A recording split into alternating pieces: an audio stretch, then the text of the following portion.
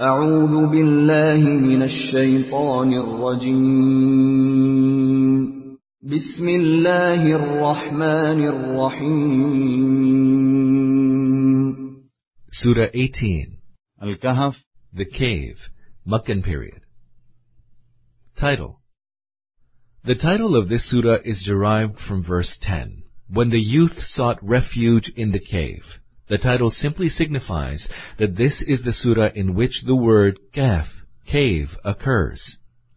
This surah marks the beginning of the group of surahs revealed in the third period of the Prophet's Meccan life. We have divided the Meccan phase of the Prophet's life into 4 major periods, of which some details can be found in the introduction to Surah Al-An'am. According to this division of the Prophet's Meccan life, the third period commenced around the 5th year and continued until the 10th year of his prophethood. What sets this period apart from others is that during this period the Quraysh escalated their opposition to the Prophet, peace be upon him. In the second period, the opposition of the Quraysh had been largely confined to campaigns of lampoon and ridicule, of slander and abuse, and to maliciously false propaganda against the Prophet's movement. Occasionally, they also tried to tempt or terrorize his followers. During the third period, however, the Meccans subjected the believers to violent suppression, ruthless torture, and to severe economic deprivation. This inevitably prompted a considerable number of Muslims to migrate to Abyssinia. As for those Muslims that remained, including the Prophet, peace be upon him, and his family, they were confined to the quarters called Shab Abi Talib and had to face a full-scale economic and social boycott. Nonetheless, there were 2 people during this period because of whom at least 2 influential families of the Quraysh continued to protect the Prophet, peace be upon him. These 2 persons were his uncle, Abu Talib, and his own wife, Khadija. This period came to an end with the death of both of them, in the 10th year of prophethood. Shortly after, the 4th period commenced, and with it, the Muslims of Mecca were confronted with wide-scale persecution. Eventually, all Muslims, including the Prophet, peace be upon him, were compelled to leave Mecca. If one reflects over the contents of this surah, it will be evident that it was most probably revealed during the beginning of the third period of the Prophet's Meccan life. It was revealed at a time when the Muslims were facing severe persecution and a little before their migration to Abyssinia.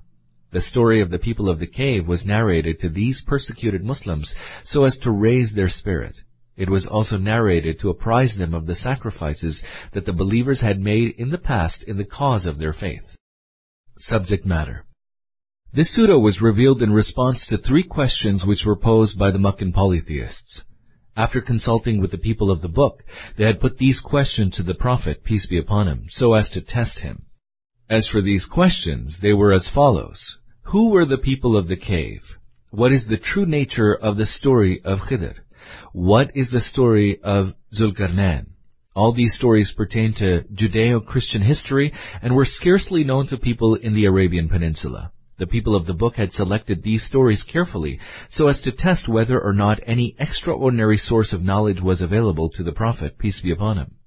God subsequently provided adequate answers to their questions through the Prophet, peace be upon him. What is more, he hinted at how each of the 3 stories was significant for understanding the situation obtaining in Mecca at that time, viz., the conflict between Islam and unbelief. The following points are of special importance. 1. It was pointed out that the people of the cave believed in the same monotheism which was being expounded by the Quran. Also, the situation of the people of the cave was no different from that of the Meccan Muslims who were then being subjected to severe persecution. Likewise, the attitude towards the people of the cave by their own people was quite similar to the attitude displayed by the Quraysh unbelievers to the Prophet, peace be upon him, and his followers. Moreover, through this story, the believers are instructed that even if the unbelievers are dominant and the believers oppressed, the latter should not surrender to falsehood. Instead, they should go boldly forth and strive for their cause, putting their trust in God. In this regard, the Meccan unbelievers are told, en passant, that the story of the people of the cave is evidence in support of the doctrine of the hereafter. Since God had awakened the people of the cave after a long spell of death-like slumber, it clearly shows that He has the full power to raise the dead to life, a doctrine which they denied. 2. In the course of narrating the story of the people of the cave, the main story is set aside for a moment to mention the wrongdoing and injustice and the humiliation and degradation which the Meccan leaders and aristocracy had perpetrated on the small, nascent Muslim community of their town. On the one hand, the Prophet, peace be upon him, is directed neither to make any compromise with the perpetrators of wrongdoing and injustice, nor to pay much attention to affluent unbelievers in preference to his poor companions. On the other hand, the affluent unbelievers of Mecca are admonished to refrain from exulting in their ephemeral wealth and prosperity, and to seek instead virtues of abiding value. 3. The story of Khizr and Moses was recounted in the same context. The story was narrated in such a manner that it served a twofold purpose. On the one hand, the questions posed by the unbelievers were answered, and on the other, the suffering Muslims were comforted. The moral of the story is that man is in no position to plumb the depths of the wisdom of Providence. It is for this reason that man stands perplexed and begins to question, out of curiosity, why things should happen the way they do, sometimes considering certain events to be shockingly atrocious. If the totality of relevant facts were disclosed to him, man would know that there is good reason for things to happen the way they do. 4. This is followed by the story of Zulkarnain. The interlocutors are informed that while people generally feel proud of their petty positions of power and eminence, Zulkarnain was singularly different. He was a great ruler and a great conqueror who controlled vast resources, and yet none of these turned his head, and he remained in a state of submission to his Creator. People foolishly think that they will enjoy life indefinitely, that their little palaces and mansions and orchards and the resplendent life which they enjoy intensely will endure, but not Zulkarnain. Despite the impenetrable wall that he managed to build for protective purposes, he placed all his trust in God. As long as God so willed, the wall would shield him and his people from attack. And if and when God willed something different, the wall would be riddled by a host of cracks and holes, ensuring that it would crumble to pieces. Thus the questions which had been put forward to test the Prophet, peace be upon him, were thrown back at the unbelievers who had originally posed them. Thereafter, the main points which had been mentioned at the outset were repeated in the closing part of the surah.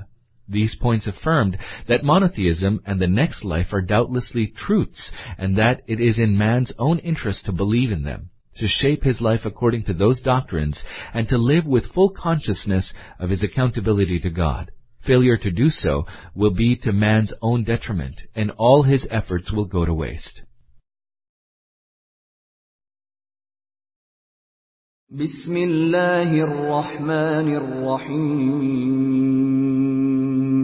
In the name of Allah, the most merciful, the most compassionate. Alhamdulillahi alladhi anzala ala abdihi al-kitaba wa lam yaj'al lahu 'iwaja. Praise be to Allah, who has revealed to His servant the book shorn of all crookedness. Praise be to Allah, who has revealed to His servant the book shorn of all crookedness. This means that there is nothing in the Quran which, being intrinsically complex and enigmatic, defies understanding. Likewise, there is nothing in the Quran which is repugnant to truth and righteousness, making it difficult for any truth-loving person to believe in it. قيما لينذر بأسا شديدا من لدنه ويبشر المؤمنين الذين يعملون الصالحات أن لهم أجرا حسنا. An unerringly straight book, meant to warn of a stern punishment from Allah, and to proclaim to those who believe and work righteous deeds the tiding that there shall be a good reward, ماكثين فيه أبدا, wherein they shall abide forever. وينذر الذين قالوا اتخذ الله ولدا, And also to warn those who say, Allah has taken to Himself a son. And also to warn those who say, Allah has taken to Himself a son. Those who declare that God had begotten offspring include Christians, Jews, and the polytheists of Arabia. ما لهم به من علم ولا لآبائهم كبرت كلمة تخرج من أفواههم إن يقولون إلا كذبا. A thing of which they have no knowledge, neither nor did their ancestors. Dreadful is the word that comes out of their mouths. What they utter is merely a lie. A thing of which they have no knowledge, neither nor did their ancestors.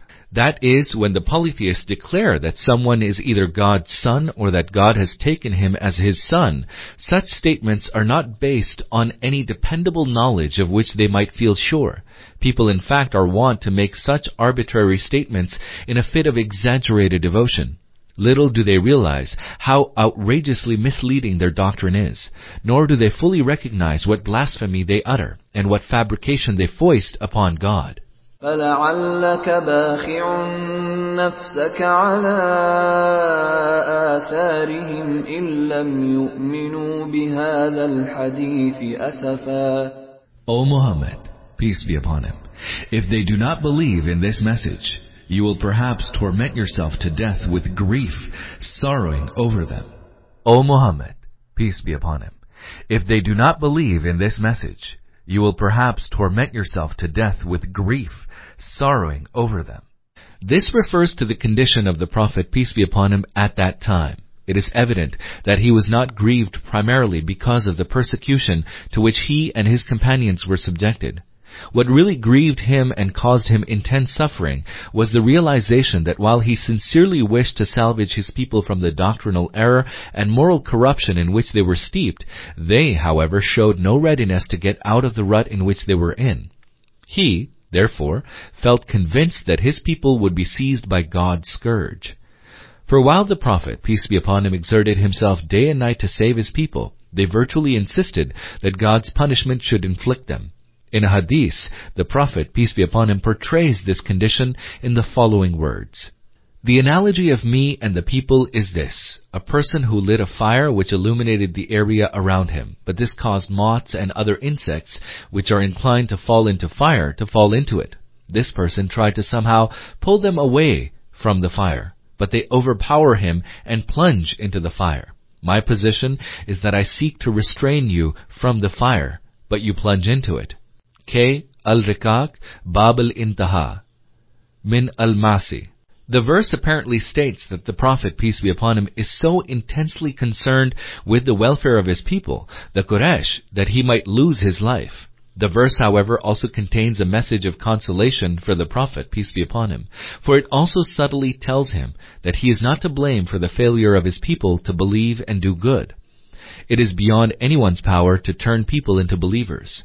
The Prophet, peace be upon him, should therefore persevere in his mission, giving good tidings to those who believe and warning those that do not of the evil consequences of disbelieving.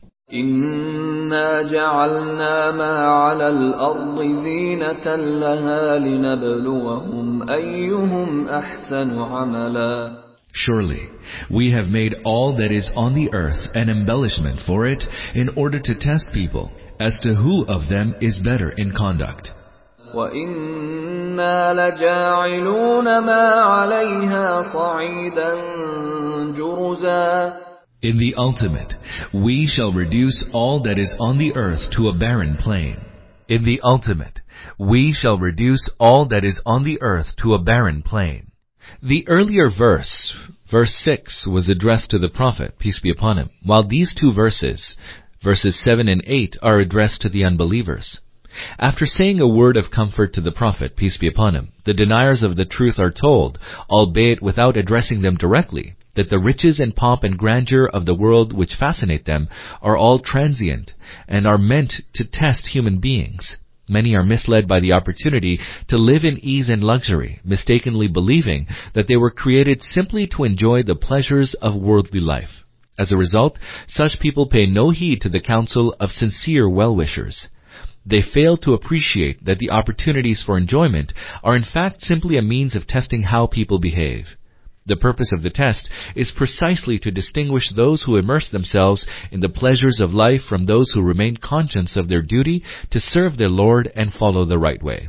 The day this test ends, this life of enjoyment will also be brought to a sudden close, and the earth will become merely a vast stretch of desolation. أَمْ حَسِبْتَ أَنَّ أَصْحَابَ الْكَهْفِ وَالرَّقِيمِ كَانُوا مِنْ آيَاتِنَا عَجَبًا.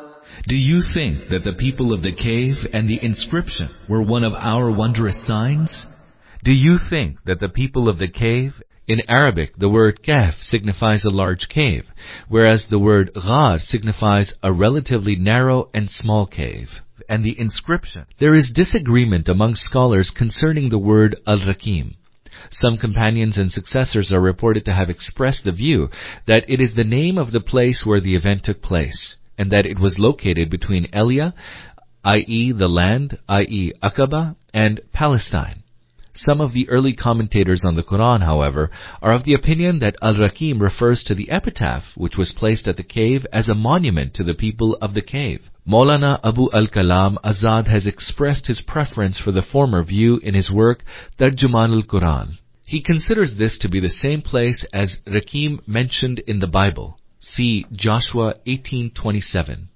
Azad also identifies this with the ancient Nabatean city of Petra. He has failed, however, to take into account the fact that Rakim was mentioned in the Bible among the cities inherited by the Benjaminites. According to the book of Joshua, this was located to the west of the river Jordan and the Sea of Lot. Obviously, it would be out of the question for Petra to be located there, for the ruins of Petra were discovered in an area which was separated from the territory under the occupation of the Benjaminites by the territory of Judah and Edomia.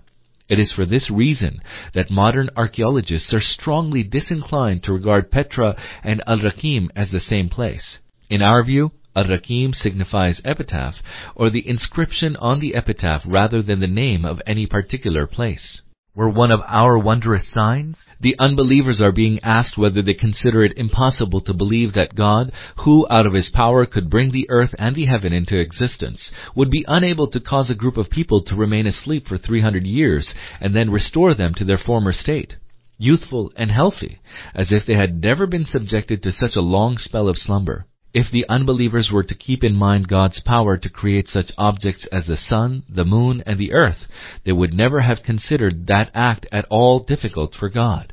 إِذْ أَوَى الْفِتْيَةُ إِلَى الْكَهْفِ فَقَالُوا رَبَّنَا آتِنَا مِن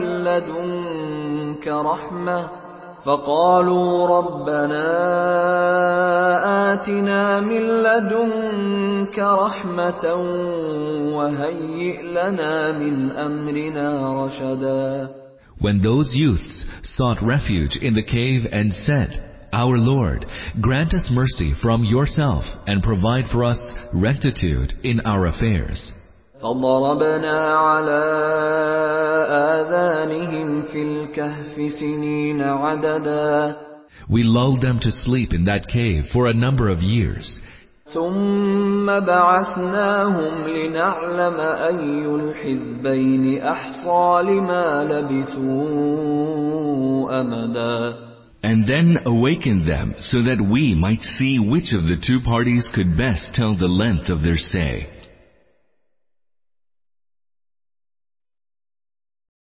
نحن نقص عليك نبأهم بالحق إنهم فتية آمنوا بربهم وزدناهم هدى. We narrate to you their true story. They were a party of young men who had faith in their Lord, and we increased them in guidance.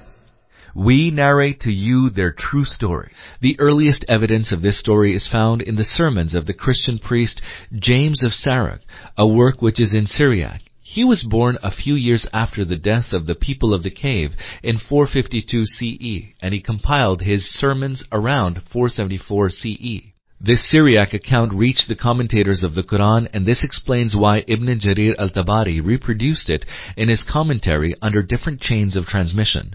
The same account reached Europe and was subsequently translated and summarized in Greek and Latin. Edward Gibbon provided a summarized version of the story based on these sources under the title The Seven Sleepers in his Decline and Fall of the Roman Empire. Gibbon's account is so closely similar to the reports found in the works of the Muslim commentators of the Quran that both seem to have drawn on the same side. For example, the king who persecuted the people of the cave, forcing them to retire to the cave, is called Dakyanus, or Dakyanus, or Dakyos in Muslim sources. According to Gibbon, his name was Decius, and he ruled over the Roman Empire from 249 CE to 251 CE. His reign was notorious for the persecution of the followers of Jesus Christ, peace be upon him. The city where the incident took place is called Afsus, or Afsos, in Muslim sources, while Gibbon names it as Ephesus, which was the largest town and a famous Roman port on the western coast of Asia Minor. The ruins of this town can be found at a distance of some 20 to 25 miles from the present-day Turkish town and seaport of Izmir, Smyrna. Moreover, the emperor during whose reign the people of the cave woke up is referred to as Theudusis in Muslim sources, while according to Gibbon, the event took place during the reign of Theodosius II, who ruled over Rome from 408 to 450 CE. After the Roman Empire's adoption of Christianity as its official religion. The two accounts resemble each other so closely that the person sent to town to bring food is called Yamlika by Muslims and Yamlikas by Gibbon. The story in all its details is common to both sources. In its bare outline, the story mentions that while the disciples of Jesus Christ, peace be upon him, were persecuted during the rule of Decius, the 7 youths of Ephesus retired to the cave and finally woke up in the 38th year of the Emperor Theodosius, for instance, in 445 or 446 CE, at a time when the entire Roman Empire had already embraced Christianity. According to this account, they remained in the cave for about 196 years. Some Orientalists have, however, cast doubt on the Quranic version on the ground that the Quran specifies the period of their stay to be 309 years. The Syriac and Quranic versions of the story differ in certain respects. Gibbon had the temerity to dub the Prophet, peace be upon him, as ignorant on account of these differences. This is bold indeed of Gibbon, who himself recognizes the Syriac work to have been composed by someone in Syria some 30 or 40 years after the event. It is evident that oral traditions usually undergo changes in the process of transmission from one land to another. Gibbon's judgment would have made some sense had the Syriac account been fully authentic and reliable, but we know that this is not the case. Hence the insistent contention that if the Quranic account varies to any extent from the Syriac account, the Quran must be wrong can only behove those whose religious bigotry has totally overwhelmed them. They were a party of young men who had faith in their Lord, and we increased them in guidance. When these youths became sincere men of faith, God enhanced their guidance and enabled them to faithfully adhere to the truth. This also gave them the strength to prefer courting all kinds of dangers as opposed to timidly surrendering before the forces of falsehood. وربطنا على قلوبهم إذ قاموا فقالوا ربنا رب السماوات والأرض لن ندعو من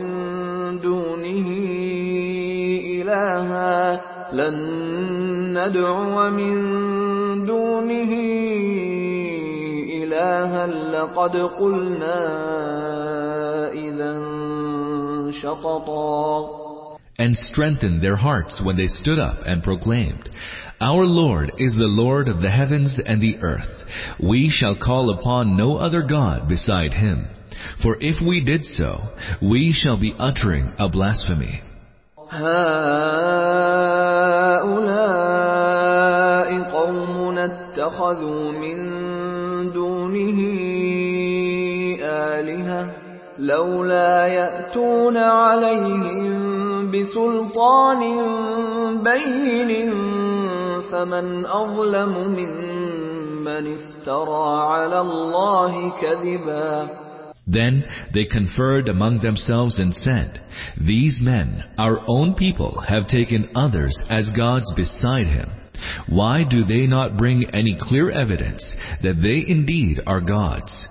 Who can be more unjust than he who foists a lie on Allah? وَإِذِ اعْتَزَلْتُمُوهُمْ وَمَا يَعْبُدُونَ إِلَّا اللَّهَ فَأْوُوا إلى الكهف ينشر لكم ربكم من رحمته ويهيئ لكم من أمركم مرفقا. And now that you have disassociated yourselves from them and from whatever they worship beside Allah, go and seek refuge in the cave. Your Lord will extend His mercy to you and will provide for you the means for the disposal of your affairs. And now that you have disassociated yourselves from them and from whatever they worship beside Allah, go and seek refuge in the cave. At the time when these devout youths had to flee from the towns and take shelter in the mountains, the town of Ephesus was a major center of idolatry and magic in Asia Minor. The splendid temple to the goddess Diana, which then adorned the town, was famous the world over. It attracted devotees from far-flung places who took part in rites of worship there. The sorcerers, soothsayers, and amulet writers of Ephesus were well known. Theirs was a flourishing business all over Syria, Palestine, and Egypt. The Jews, who attributed their skill in this field to the Prophet Solomon, peace be upon him, also had an important share in this business. The plight of righteous people in this atmosphere, an atmosphere charged with polytheism and superstition, was summed up in the following remark about the people of the cave. For if they should come upon us, they will stone us to death or force us to revert to their faith. Al-Kahf 18:20. وترى الشمس إذا طلعت تزاور عن كهفهم ذات اليمين وإذا غربت تقرضهم ذات الشمال وهم في فجوة منه ذلك من آيات الله من يهد الله فهو المهتد ومن يضلل فلن تجد له وليا مرشدا. Had you looked at them in the cave, it would have appeared to you that when the sun rose, it moved away from their cave to the right, and when it set, it turned away from them to the left, while they remained in a spacious hollow in the cave. This is one of the signs of Allah. Whomsoever Allah guides, He alone is led aright. And whomsoever Allah lets go astray, you will find for him no guardian to direct him. Have you looked at them in the cave? In the course of this narration, mention of the youth's collective decision to take refuge in a cave in this mountainous region such that they might avoid being subjected to lapidation or compelled apostasy has been omitted. It would have appeared to you that when the sun rose, it moved away from their cave to the right, and when it set, it turned away from them to the left, while they remained in a spacious hollow in the cave. The mouth of their cave faced north, thus preventing sunlight from entering it no matter what the season, the result being that the cave remained dark and it was impossible for any passerby to observe the inmates of the cave from outside. وتحسبهم أيقاظا وهم رقود ونقلبهم ذات اليمين وذات الشمال وكلبهم باسط ذراعيه بالوصيد لو اطلعت عليهم لوليت منهم فرارا ولملئت منهم رعبا. On seeing them, you would fancy them to be awake, though they were asleep. And we caused them to turn their sides to their right and to their left, and their dog sat stretching out its forelegs on the threshold of the cave. Had you looked upon them, you would have certainly fled away from them, their sight filling you with terror. On seeing them, you would fancy them to be awake, though they were asleep.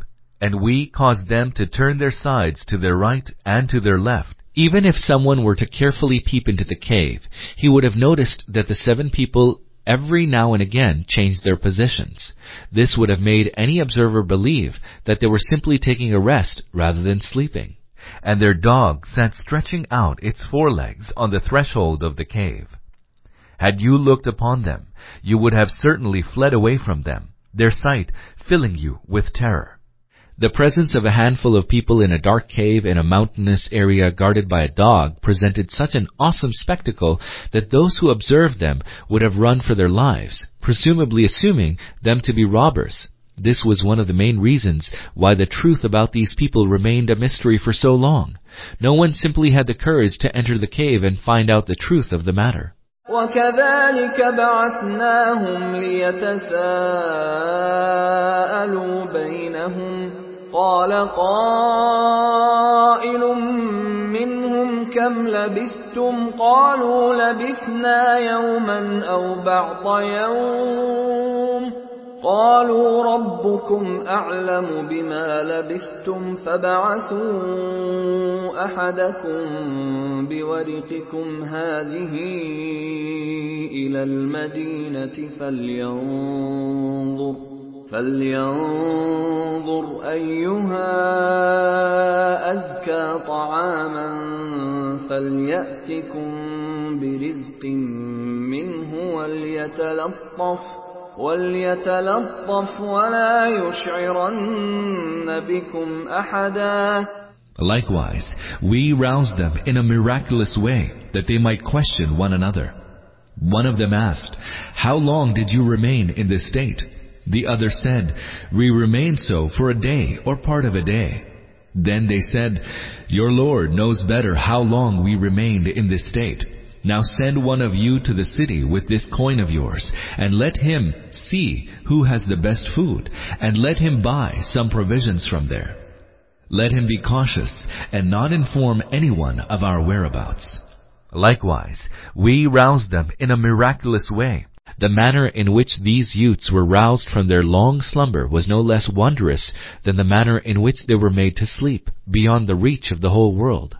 إِنَّهُمْ إِن يَظْهَرُوا عَلَيْكُمْ يَرْجُمُوكُمْ أَوْ يُعِيدُوكُمْ فِي مِلَّتِهِمْ وَلَن تُفْلِحُوا إِذًا أَبَدًا. For if they should come upon us, they will stone us to death, or force us to revert to their faith, whereafter we shall never prosper. وَكَذَلِكَ أَعْثَرْنَا عَلَيْهِمْ لِيَعْلَمُوا أَنَّ وَعْدَ اللَّهِ حَقٌّ وَأَنَّ السَّاعَةَ لَا رَيْبَ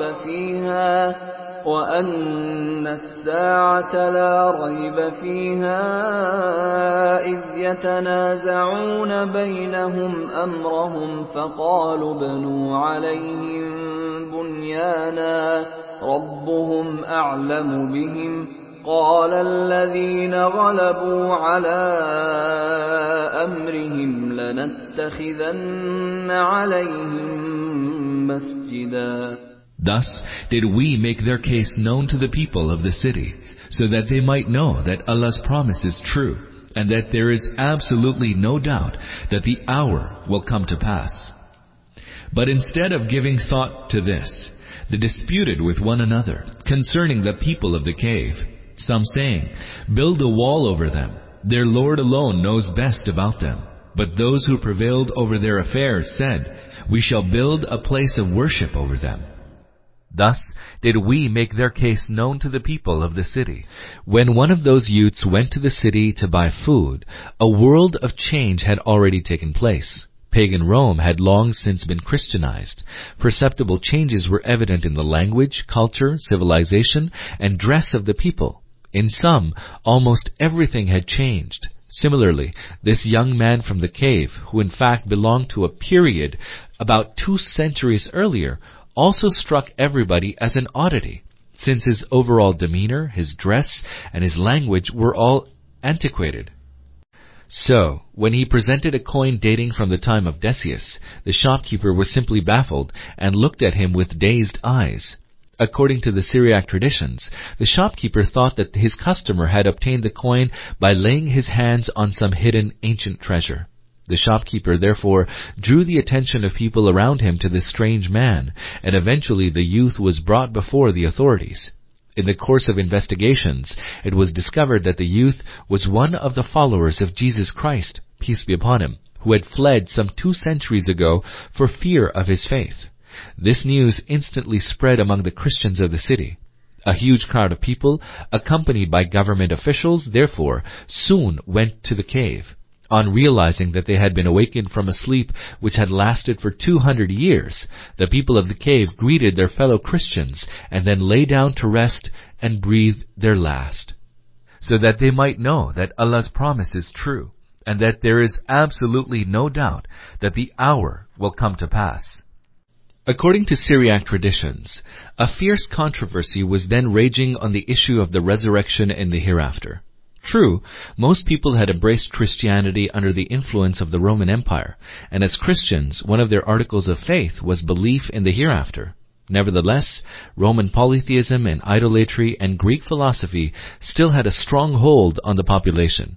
The result was that many people either denied or were skeptical about the hereafter.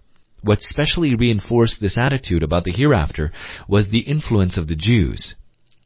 A large Jewish population was evident in Ephesus, and of these, the Sadducees openly denied the hereafter. The Sadducees put forward arguments drawn from the Torah in their contention against the hereafter, and Christian scholars were unable to produce any powerful and persuasive arguments to refute them. In Matthew, Mark, and Luke, we find references to the debate between the Sadducees and Jesus, peace be upon him, on the question of the hereafter. For some reason, Jesus' contention recorded in these three Gospels is so weak that this weakness is even acknowledged by Christian scholars. Consequently, this strengthened the position of the deniers of the hereafter, so much so that even those who strongly believed in the hereafter began to entertain doubts about it. It was precisely at this moment that the people of the cave were aroused from their long sleep, an incident which provided incontrovertible proof of life after death. But instead of giving thought to this, they disputed with one another concerning the people of the cave, some saying, "Build a wall over them. Their Lord alone knows best about them." The context indicates that this statement was made by a group of righteous Christians. They were of the opinion that the people of the cave should be left to lie in the positions in which they were found, and that the mouth of the cave should be sealed off by erecting a wall against the side of the cave. In other words, it was not right to go about investigating about them, for their Lord knew best who they were, what their status was, and what treatment should rightly be meted out to them. But those who prevailed over their affairs, this refers to the rulers of the Roman Empire and the clergy of the Christian Church. They were so powerful that true Christians who held on to the true original doctrines of Jesus Christ, peace be upon him, made little impression on them. By the middle of the 5th century, the Christians in general and the Roman Catholic Church in particular fell prey to polytheism, saint worship, and grave worship. Shrines of saints became objects of worship, and statues of Jesus, Mary, and the apostles adorned the churches, peace be upon him. In 431 CE, just a few years before the people of the cave were roused from their sleep, a synod was held in Ephesus. This council proclaimed as official doctrine of the Christian Church that Jesus, peace be upon him, was God, and Mary was the mother of God. Keeping this historical context in mind, it seems evident that the people mentioned in the present verse as those who prevailed over their affairs are those who, as opposed to the true followers of Christ, had become the leaders of the Christian masses and thus held the reins of religious and political affairs. It is these people who sought to promote polytheism, and it is they who decided that the burial site of the people of the cave should be turned into a shrine. We shall build a place of worship over them. Some Muslim scholars have taken this verse to mean the opposite of what it truly means. They argue the legitimacy of erecting mausoleums, monuments, and mosques on the tombs of saints. The Quran, however, considers this a bad practice and erroneous. What the Quran rather suggests here is that the cave should have served as a token to strengthen belief in resurrection and the hereafter, that these are realities which are bound to come to pass. It is ironic that this statement was seized upon by some people as a God-sent opportunity for engaging in polytheism, as a pretext for adding to the list of saints who could be worshipped. This is quite evident from the context in which the above verse occurs. In fact, even if the context were disregarded, how can one use the statement to justify building mosques at the tombs of saints? For this would be in flagrant opposition to many sayings of the Prophet, peace be upon him. Several of his sayings explicitly prohibit such a practice. God cursed the women who visit graves and those who construct mosques at graves and illuminate them. Lo, those who preceded you made the graves of their prophets into places of worship, but I forbid you from it. God cursed the Jews and the Christians who took the graves of their prophets as places of worship. Such were the people that if a pious person among them died, they constructed a temple at his grave and painted in it those portraits they will be reckoned the worst creatures on the last day. In view of these clear sayings from the Prophet, peace be upon him, how can any God-fearing person use the above Quranic statement, a statement which simply mentions an erroneous act by Christian priests and Roman rulers, as an argument in support of such a practice? It seems pertinent to mention here that in 1834, Reverend T. Arundel published his observations in Discoveries in Asia Minor. According to him, he found traces of the tomb ruins of Mary and the 7 youths, for instance, the people of the cave on a hillock adjoining the ancient city of Ephesus. سيقولون ثلاثة رابعهم كلبهم ويقولون خمسة سادسهم كلبهم رجما بالغيب ويقولون 7 وثامنهم كلبهم قل ربي أعلم بعدتهم ما يعلمهم إلا قليل فلا تمار فيهم إلا مراء ظاهرا ولا تستفت فيهم منهم أحدا. Some will say concerning them, they were 3 and their dog, the 4th. And some will say, there were 5 and their dog, the 6th. All this being merely guesswork. And still others will say, they were 7 and their dog, the 8th. Say, my Lord knows their number best. Few know their correct number. So do not dispute concerning their number, except cursorily, and do not question anyone about them. Some will say concerning them, they were 3 and their dog, the 4th. And some will say, there were 5 and their dog, the 6th. All this being merely guesswork. And still others will say, they were 7 and their dog, the 8th. This shows that at the time of the revelation of the Quran, approximately 300 years after the incident, a number of stories were in circulation among the Christians about the people of the cave. It also shows that no authentic version of the incident was available in all its details. This is understandable, since the event took place long before the invention of the printing press, whereafter it would have been possible for books containing accurate information about the event to have gained general circulation. As for the time which concerns us, the main sources of information about the incident were oral ones. With the passage of time, many details inevitably became mixed up with authentic verbal reports, with the result that accounts about the incident became legendary. We note, however, that the Quran does not contradict the third statement mentioned here, which says that the people of the cave numbered 7. Hence, there are some grounds for believing that their actual number was indeed 7. Say, my Lord knows their number best. Few know their correct number. So do not dispute concerning their number, except cursorily, and do not question anyone about them. The purpose of the statement is to emphasize the fact that the number of the people of the cave is not a matter of much consequence. What is really important is the lesson to be drawn from their story. The story teaches that men of faith ought never to deviate from truth, nor submit to falsehood. It also teaches that men of faith ought to place their trust entirely in God, rather than in worldly resources.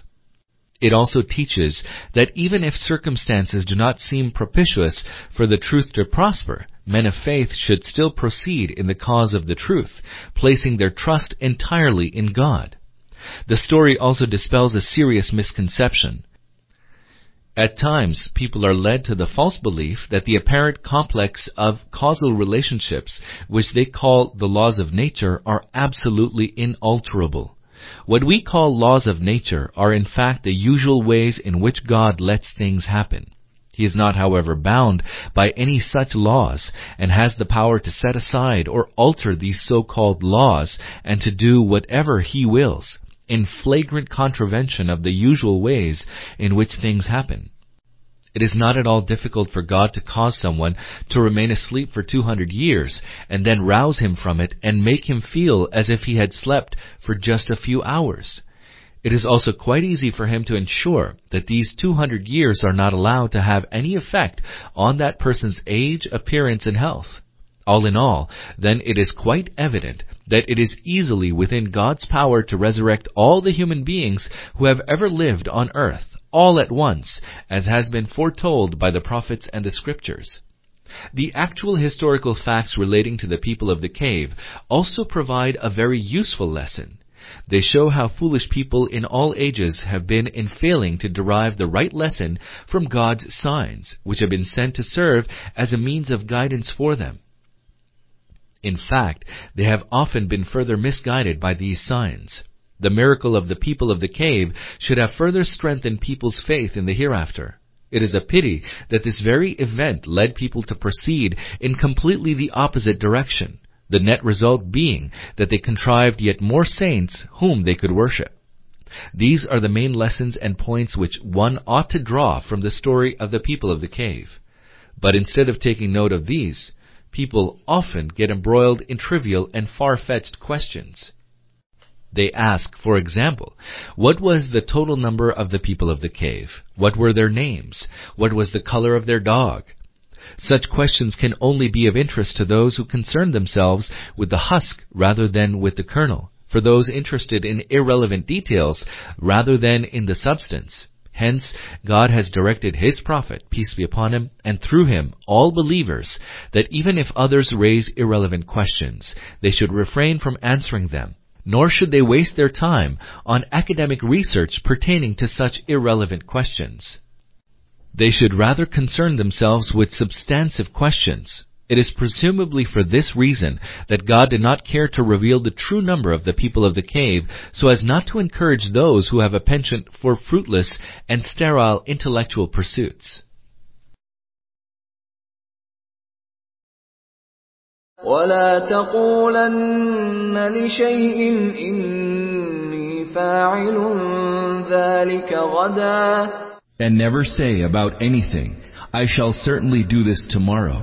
إلا أن يشاء الله واذكر ربك إذا نسيت وقل عسى أن يهديني ربي لأقرب من هذا رشدا.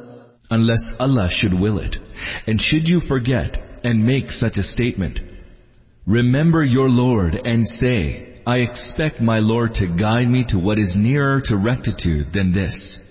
Unless Allah should will it, and should you forget and make such a statement, remember your Lord and say, I expect my Lord to guide me to what is nearer to rectitude than this.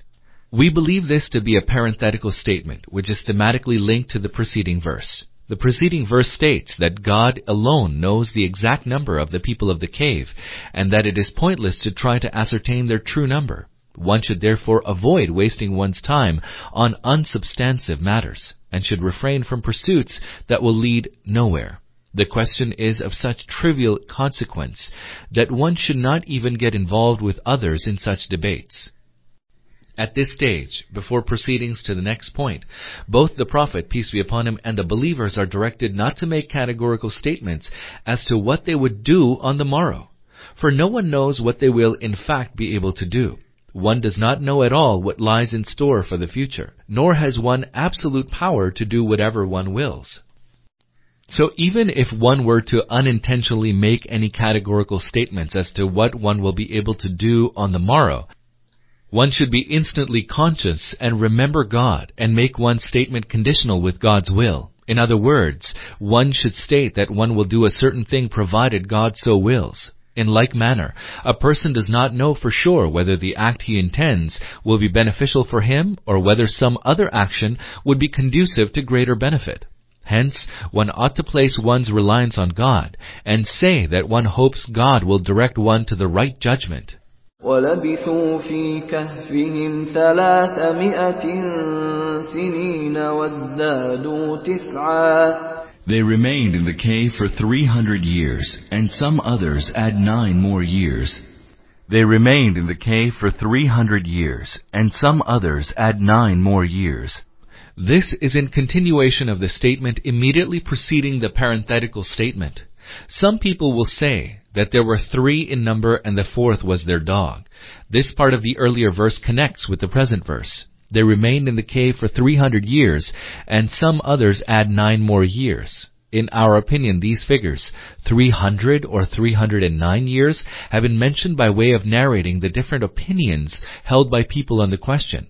The statement, therefore, about the period of stay in the cave is not God's, but rather the varying opinions of human beings. This is substantiated by what has been said in the very next verse, in which the Prophet, peace be upon him, has been asked to say that God knows best how long they actually remained in the cave. Had God himself said that they remained in the cave for 309 years, the statement which follows would be meaningless. It is for this reason that Abdullah ibn Abbas has expressed the view that the statement is not God's. It rather merely recounts what people said on the matter. قُلِ اللَّهُ أَعْلَمُ بِمَا لَبِثُوا لَهُ غَيْبُ السَّمَاوَاتِ وَالْأَرْضِ أَبْصِرْ بِهِ وَأَسْمِعْ مَا لَهُم مِّن دُونِهِ مِن وَلِيٍّ وَلَا يُشْرِكُ فِي حُكْمِهِ أَحَدًا. Say, Allah knows best how long they remained in it. For only He knows all that is hidden in the heavens and the earth. How well He sees, how well He hears. The creatures have no other guardian than Him. He allows none to share His authority. وَاتْلُ مَا أُوحِيَ إِلَيْكَ مِنْ كِتَابِ رَبِّكَ لَا مُبَدِّلَ لِكَلِمَاتِهِ وَلَنْ تَجِدَ مِنْ دُونِهِ مُلْتَحَدًا. O Prophet, recite to them from the book of your Lord what has been revealed to you, for none may change His words. And were you to make any change in His words, you will find no refuge from Him. O Prophet, after concluding the story of the people of the cave, another subject is introduced. In this discourse, comments are made about the problems which the Muslims of Makkah were then facing. Recite to them from the book of your Lord what has been revealed to you, for none may change His words. And were you to make any change in His words, you will find no refuge from Him. This does not in any way mean that the Prophet, peace be upon him, was inclined, God forbid, to alter the Quran so as to placate the Meccan unbelievers and strike a deal with them. And God asked the Prophet, peace be upon him, not to do so. The fact is that this verse is directed to the unbelievers of Makkah, even though it is addressed to the Prophet Muhammad, peace be upon him, who had no authority to make any alteration of his own accord to the Book of God. His task rather consisted in faithfully transmitting what had been revealed to him by God. The unbelievers had the option to accept what he had communicated to them on God's behalf or not, and those who accepted it were required to accept it in toto. If they were not convinced about the Prophet's message, then they were free to reject it. They could exercise either of these two options.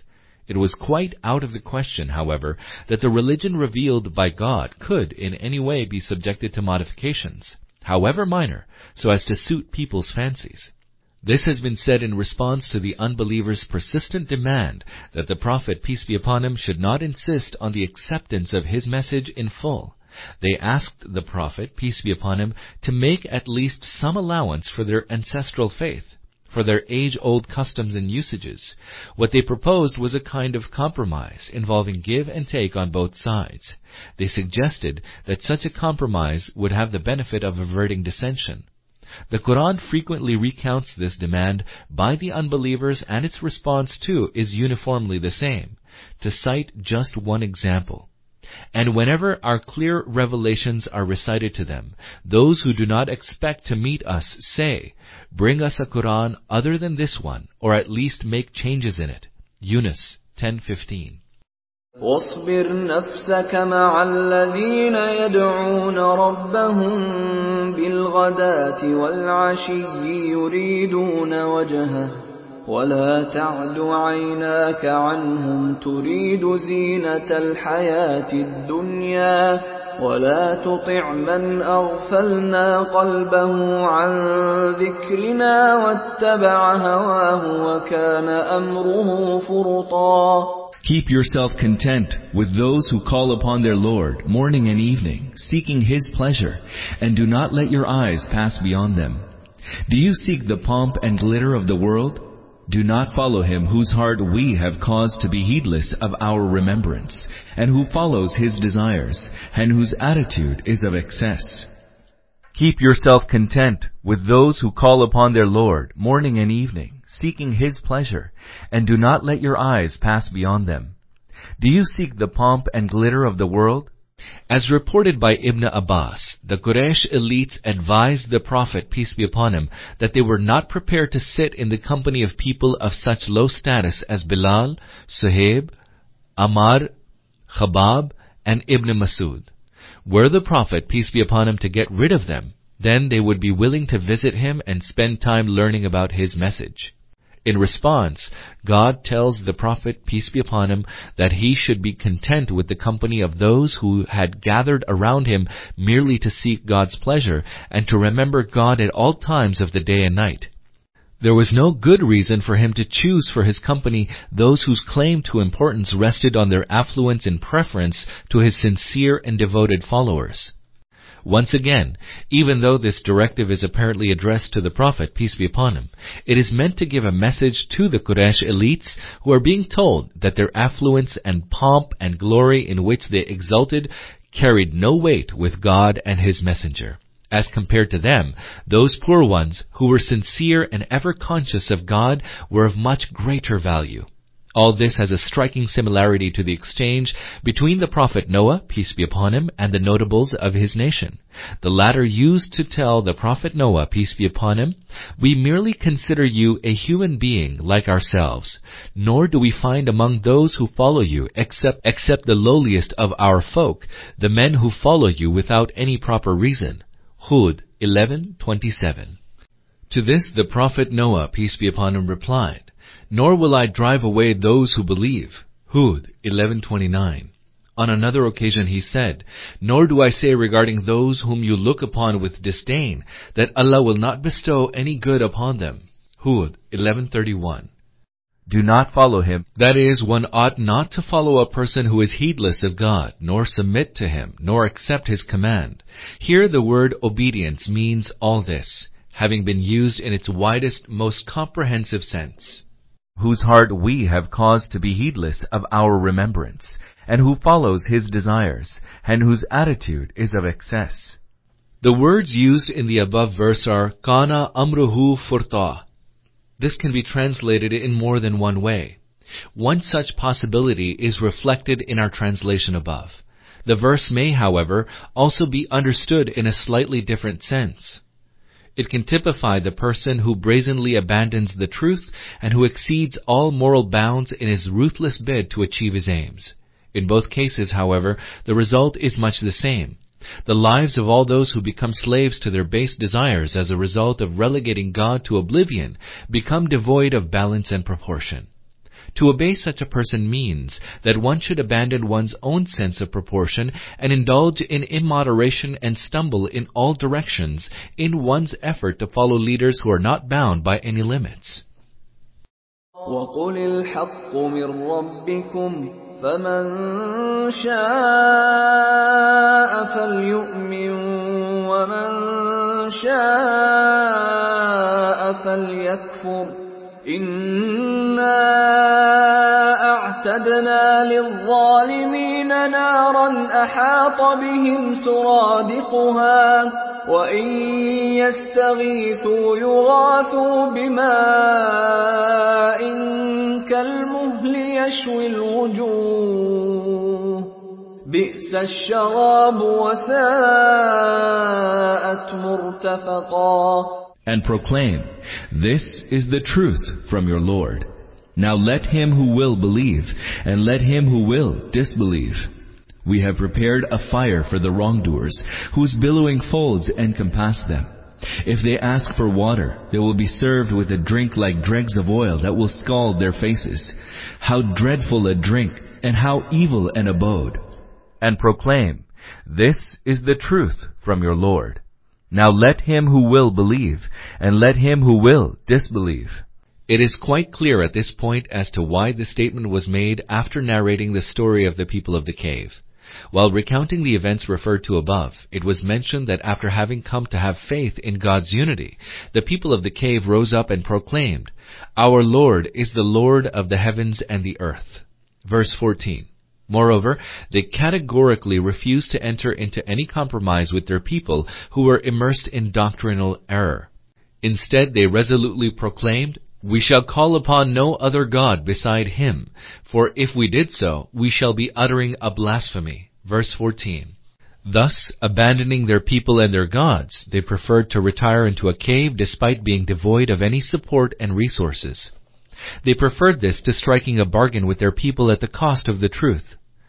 Later on, when they woke up after their long slumber, the thing that truly agitated them was the possibility of their being reverted to the faith of their erring people, a possibility which seemed catastrophic to them. See verse 20. After narrating these events, the discourse now turns to the Prophet, peace be upon him, even though its true purport is to impress upon the opponents of Islam that any compromise with those who associate others with God in His divinity, or who deny the truth, is simply out of the question. The Prophet, peace be upon him, is directed to faithfully communicate the truth that had been vouchsafed to him from on high. Once he had done so, the people would be free both to accept it and see its good results, or to reject it and suffer the consequences.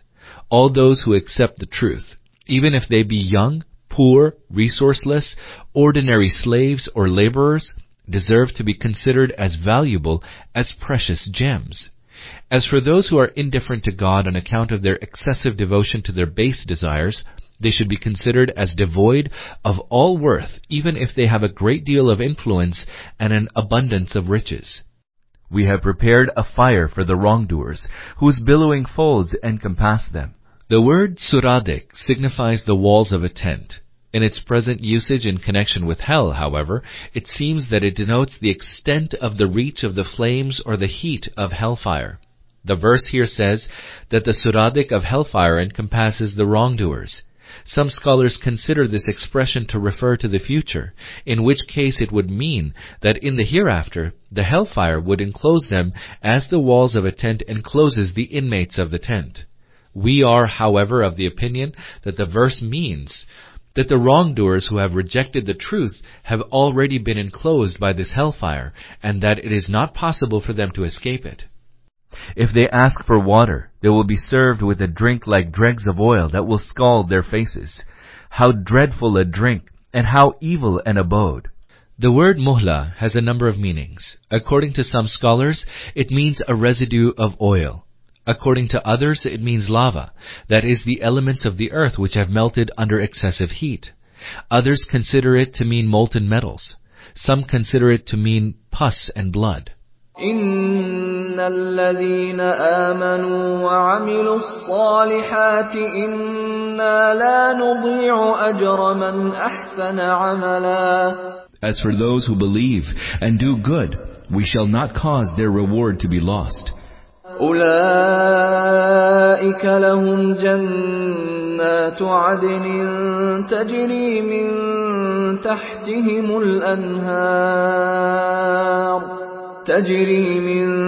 تحتهم الأنهار يحلون فيها من أساور من ذهب ويلبسون ثيابا خضرا من سندس واستبرق متكئين فيها على الأرائك نعم الثواب وحسنت مرتفقا. They shall dwell in the gardens of eternity, gardens beneath which streams flow. There they will be adorned with bracelets of gold. will be arrayed in green garments of silk and rich brocade, and will recline on raised couches. How excellent is their reward, and how nice their resting place. They shall dwell in the gardens of eternity, gardens beneath which streams flow. There they will be adorned with bracelets of gold. In ancient times, kings used to wear bracelets of gold. This has been mentioned with regard to the people of paradise to emphasize that the believers will be made to don a royal dress so as to honor them. Thus, the situation of the hereafter will be altogether different from what it is in the present world. For in the hereafter, even those unbelievers who are highly placed in this world, including kings, will be made to suffer humiliation. On the contrary, righteous believers, even if they occupy humble positions in this world, will be shown the honor usually reserved for kings. Will be arrayed in green garments of silk and rich brocade, and will recline on raised couches. The word araik is the plural of arika, meaning a throne shaded by a canopy. Once again, this verse underscores the truth that the honor which is accorded to royal personages will be conferred on all those who are rewarded with paradise. واضرب لهم مثل الرجلين جعلنا لأحدهما جنتين من أعناب وحففناهما بنخل وجعلنا بينهما زرعا. O Muhammad, peace be upon him, propound a parable to them. There were two men of whom we bestowed upon one of them 2 vineyards, surrounding both of them with date palms and putting a tillage in between. O Muhammad, peace be upon him, propound a parable to them. In order to understand the context of this parable, one would do well to recall verse 28, above, which was in fact revealed in response to the arrogant attitude displayed by the Quraysh chiefs. They had disdainfully refused to sit in the company of poor and humble believers. They had expressed their readiness to listen to the Prophet's teaching only if his assembly was cleared of these ordinary poor believers. It is also pertinent at this stage to consider this parable in conjunction with another in Al-Kalam 68:17-33.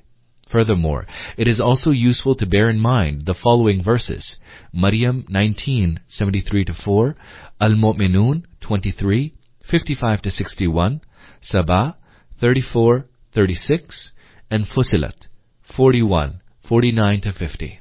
كلتا الجنتين آتت أكلها ولم تظلم منه شيئا وفجرنا خلالهما نهرا.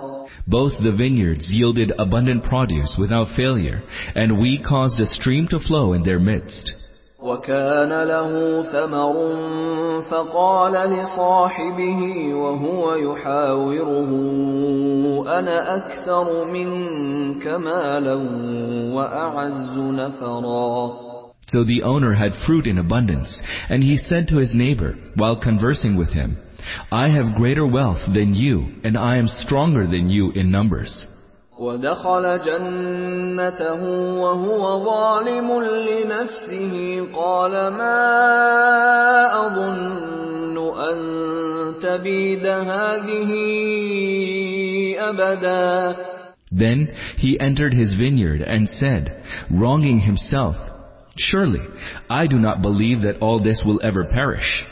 Then he entered his vineyard, that is, he entered his orchards, which he considered no less than a paradise.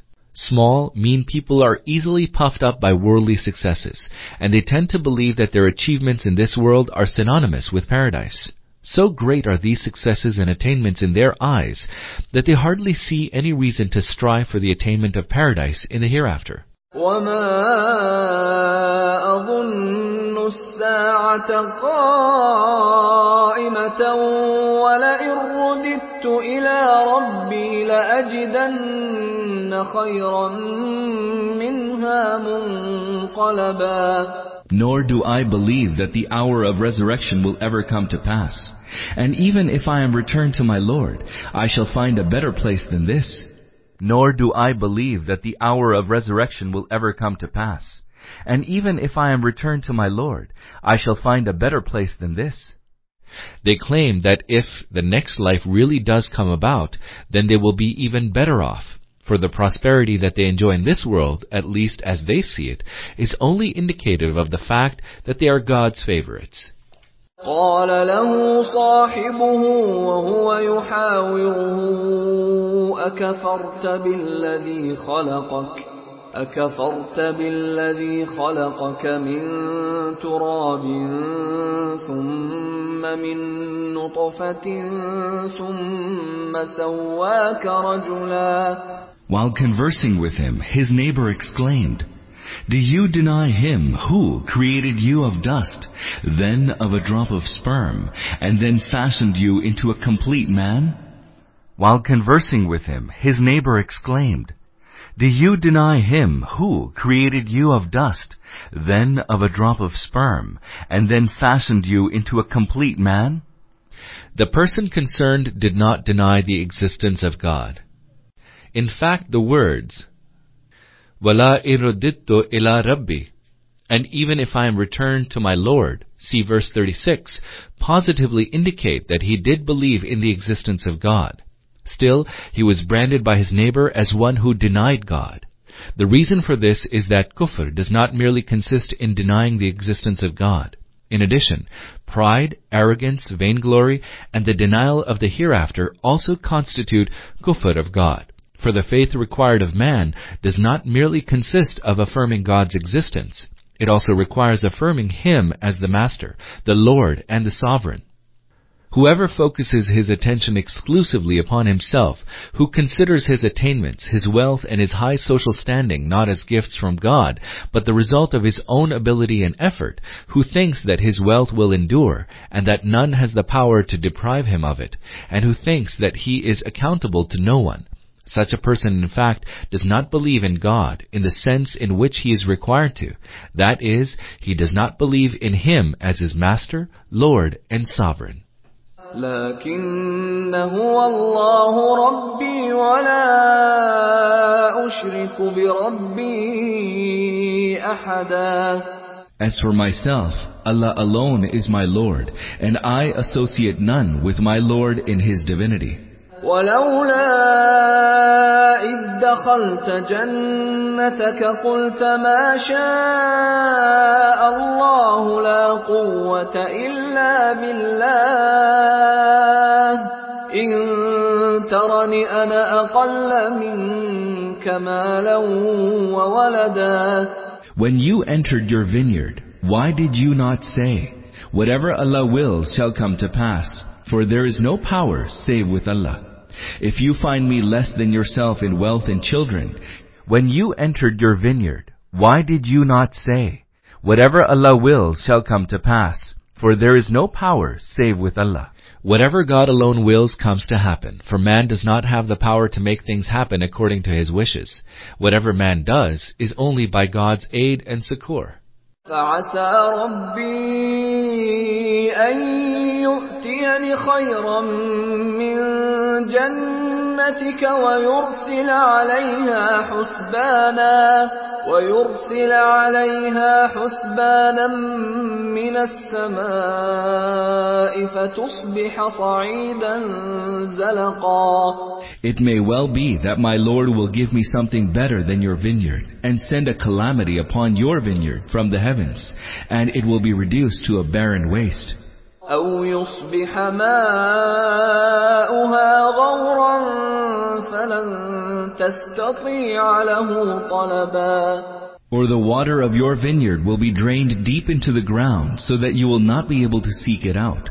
وأحيط بثمره فأصبح يقلب كفيه على ما أنفق فيها وهي خاوية على عروشها ويقول يا ليتني لم أشرك بربي أحدا.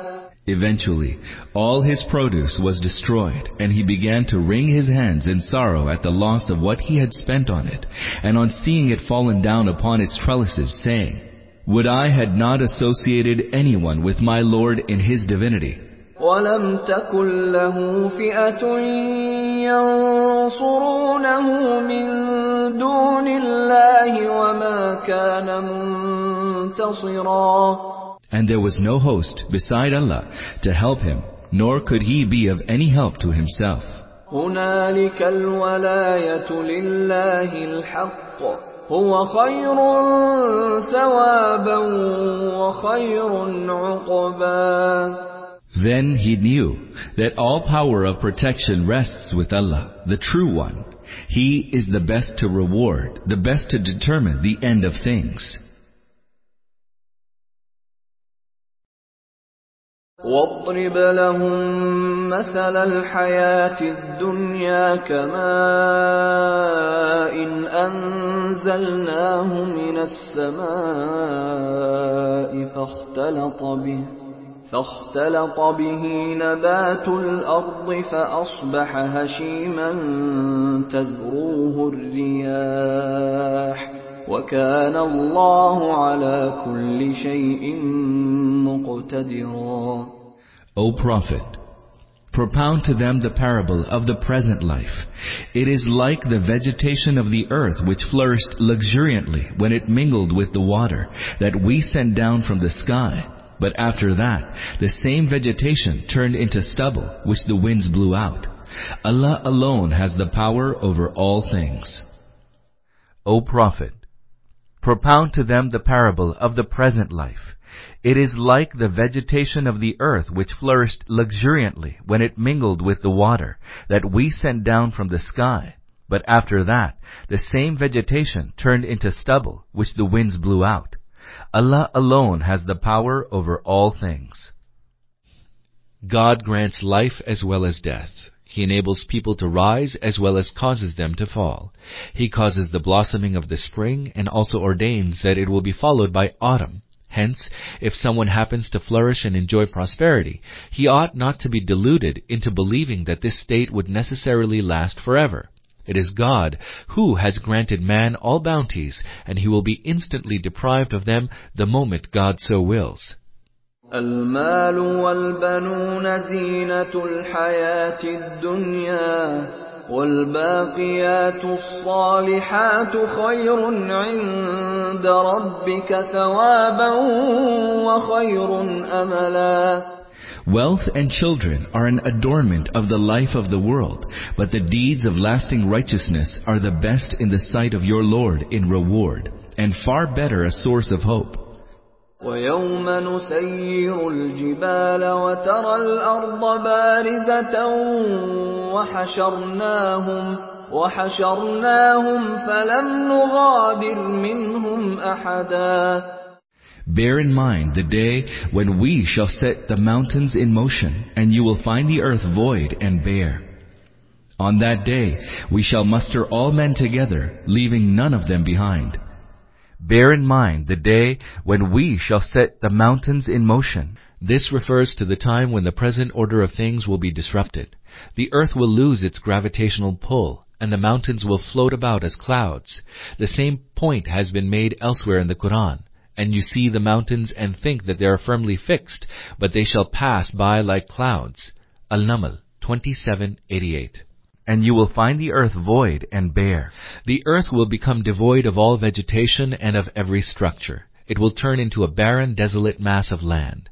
This virtually reiterates what was said earlier in this surah. Surely we have made all that is on the earth an embellishment, for it in order to test people as to who of them is better in conduct. In the ultimate, we shall reduce all that is on the earth to a barren plain. Verses 7-8. On that day, we shall muster all men together, leaving none of them behind. This includes all human beings that have ever been born from the very early beginnings till the very last moment before the day of resurrection. This includes even those infants who may have lived after birth for no more than a single breath. All human beings who ever existed will be resurrected and will be brought together at the same time. وَعُرِضُوا عَلَى رَبِّكَ صَفًّا لَقَدْ جِئْتُمُونَا كَمَا خَلَقْنَاكُمْ أَوَّلَ مَرَّةٍ بَلْ زَعَمْتُمْ أَن لَّن نَّجْعَلَ لَكُم مَّوْعِدًا. They shall be brought before your Lord, all lined up, and shall be told, Now indeed you have come before us in the manner we created you in the first instance, although you thought that we shall not appoint a tryst with us. They shall be brought before your Lord, all lined up, and shall be told, Now indeed you have come before us in the manner we created you in the first instance. At that moment it will be impressed on all those who had denied the hereafter that what the messengers had informed them had indeed come about. The prophets had told people that God, who had created them in the first instance, would bring them back to life. There were many who had refused to accept this, and it is they who will be asked on the day of resurrection whether what they had been told by the messengers of God about being raised back to life after death had been proven true or not. ووضع الكتاب فترى المجرمين مشفقين مما فيه ويقولون يا ويلتنا ما لهذا الكتاب لا يغادر صغيرة ولا كبيرة إلا أحصاها ووجدوا ما عملوا حاضرا ولا يظلم ربك أحدا. And then the record of their deeds shall be placed before them, and you will see the guilty full of fear for what it contains, and will say, Woe to us! What a record this is! It leaves nothing, big or small, but encompasses it. They will find their deeds confronting them. Your Lord wrongs no one. And then the record of their deeds shall be placed before them, and you will see the guilty full of fear for what it contains, and will say, Woe to us! What a record this is! It leaves nothing, big or small, but encompasses it. They will find their deeds confronting them. Your Lord wrongs no one. No one will be wronged. It will not happen that sins which a person did not commit will find a way to his record, nor will a person be punished in excess of his actual misdeeds. And, of course, no one who is innocent will be seized and punished without justification. وَإِذْ قُلْنَا لِلْمَلَائِكَةِ اسْجُدُوا لِآدَمَ فَسَجَدُوا إِلَّا إِبْلِيسَ كَانَ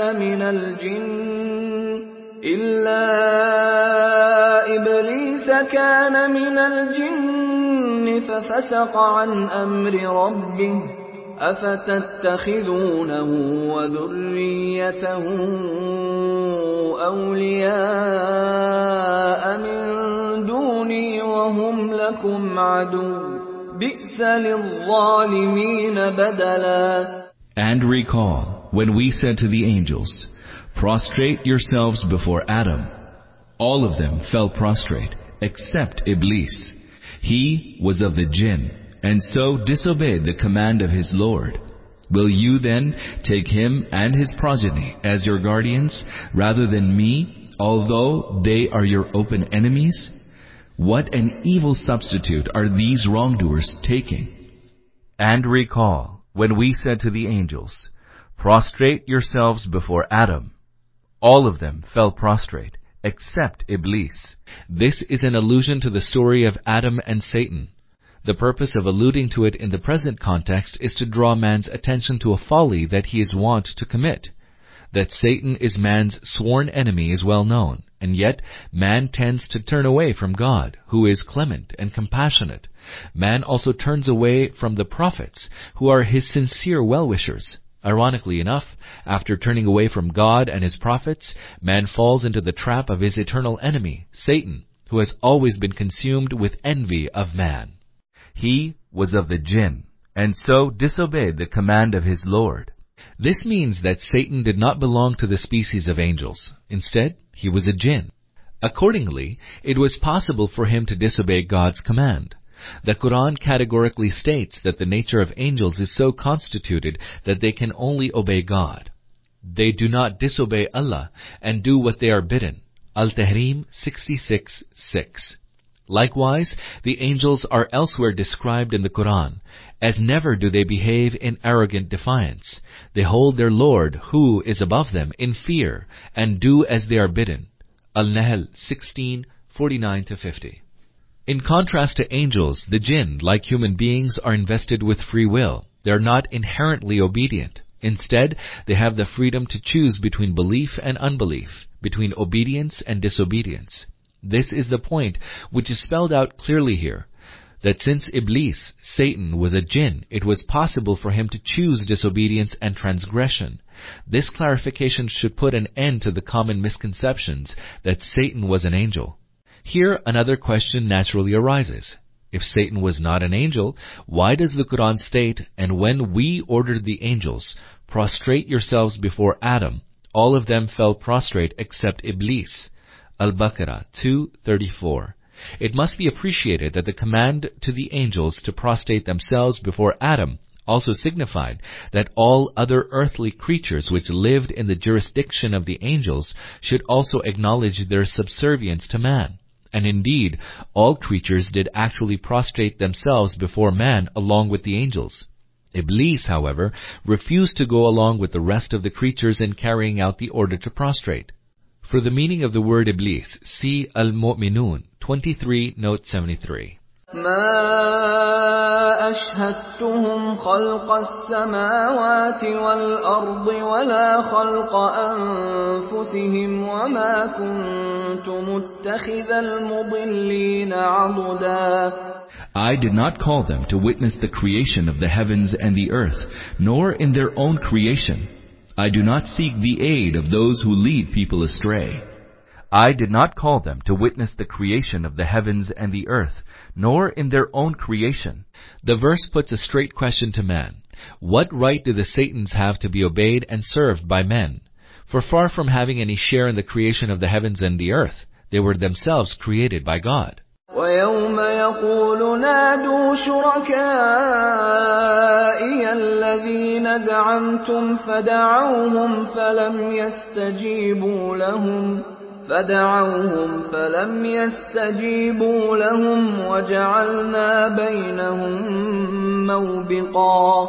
What will such people do on the day when the Lord will say, "Now call upon all those whom you believe to be my partners"? Thereupon they will call upon them, but they will not respond to their call, and we shall make them a common pit of doom. What will such people do on the day when the Lord will say, "Now call upon all those whom you believe to be my partners"? This is a recurring Quranic theme, that to follow someone's command and guidance other than God's amounts to associating others with God in His divinity. It is irrelevant whether one verbally brands such a being as a partner in God's divinity or not. Even if a person curses someone while following his commands in disregard of God's, he is guilty of associating him with God in His divinity. This point is best illustrated with reference to Satan's. As we know, everyone curses Satan's, but at the same time follows them. The Quran therefore charges people with associating Satan's with God in His divinity. This form of polytheism is not related to belief, it is rather linked with action. The Quran nevertheless denounces it as a form of polytheism. Thereupon they will call upon them, but they will not respond to their call, and we shall make them a common pit of doom. Commentators on the Quran have given two different interpretations of this verse. One of these is reflected in our translation of the text above. The second interpretation is that God will cause enmity among them. That is, the friendship which they enjoyed among themselves during this worldly life will change into severe enmity in the hereafter. وَرَأَى الْمُجْرِمُونَ النَّارَ فَظَنُّوا أَنَّهُمْ مُوَاقِعُوهَا وَلَمْ يَجِدُوا عَنْهَا مَصْرِفًا. And the guilty shall behold the fire, and know that they are bound to fall into it, and will find no escape from it. وَلَقَدْ صَرَّفْنَا فِي هَذَا الْقُرْآنِ لِلنَّاسِ مِنْ كُلِّ مَثَلٍ وَكَانَ الْإِنسَانُ أَكْثَرَ شَيْءٍ جَدَلًا. And surely, we have explained matters to people in the Quran in diverse ways, using all manner of parables. But man is exceedingly contentious. وَمَا مَنَعَ النَّاسَ أَن يُؤْمِنُوا إِذْ جَاءَهُمُ لهم الهدى ويستغفروا ربهم إلا أن تأتيهم سنة الأولين أو يأتيهم العذاب قبلا. What is it that prevented mankind from believing when the guidance came to them, and from asking forgiveness of their Lord, except that they would like to be treated as the nations of yore, or that they would like to see the scourge come upon them face to face? What is it that prevented mankind from believing when the guidance came to them, and from asking forgiveness of their Lord, except that they would like to be treated as the nations of yore, or that they would like to see the scourge come upon them face to face? The Quran has advanced all kinds of arguments and has marshaled all kinds of evidence to illuminate the truth it expounds. It has spared no device in making an appeal to people's hearts and minds. Since all available measures had been exhausted, it was not clear what prevented people from embracing the truth. Were people waiting to be seized by God's scourge? Would they only accept the truth the hard way? وَمَا نُرْسِلُ الْمُرْسَلِينَ إِلَّا مُبَشِّرِينَ وَمُنذِرِينَ وَيُجَادِلُ الَّذِينَ كَفَرُوا بِالْبَاطِلِ لِيُدْحِضُوا بِهِ الْحَقَّ وَاتَّخَذُوا آيَاتِي وَمَا أُنذِرُوا هُزُوًا. We raise messengers only to give good news and to warn, but the unbelievers resort to falsehood in order to rebut the truth with it, and scoff at my revelations and my warnings. We raise messengers only to give good news and to warn. This verse also has two possible meanings, both of which seem valid. In one sense, the verse means that the messengers are sent by God for no other purpose than to apprise people of the good consequences of obeying God and the evil consequences of disobeying Him. It is tragic that foolish people have often failed to pay heed to these warnings and seem to be bent upon inviting God's scourge upon themselves, while the messengers of God try hard to avert this. The other meaning of the verse is that if the unbelievers wanted to witness God's scourge, they need not ask the messenger, peace be upon him, to bring it forth. For the messengers are not sent to bring about God's scourge. They are rather raised to warn people about it. وَمَنْ أَظْلَمُ مِمَّنْ ذُكِّرَ بِآيَاتِ رَبِّهِ فَأَعْرَضَ عَنْهَا وَنَسِيَ مَا قَدَّمَتْ يَدَاهُ إِنَّا جَعَلْنَا عَلَى قُلُوبِهِمْ أَكِنَّةً أَن يَفْقَهُوهُ وَفِي آذَانِهِمْ وَقْرًا وَإِن تَدْعُهُمْ إِلَى الْهُدَى فَلَن يَهْتَدُوا إِذًا أَبَدًا. Who is more wicked than the man who, when he is reminded by the revelations of his Lord, turns away from them and forgets the consequence of the deeds wrought by his own hands? We have laid veils over their hearts, lest they understand the message of the Quran, and we have caused heaviness in their ears. Call them as you may to the right path, and they will not be guided ever. We have laid veils over their hearts, lest they understand the message of the Quran, and we have caused heaviness in their ears. Call them as you may to the right path, and they will not be guided ever.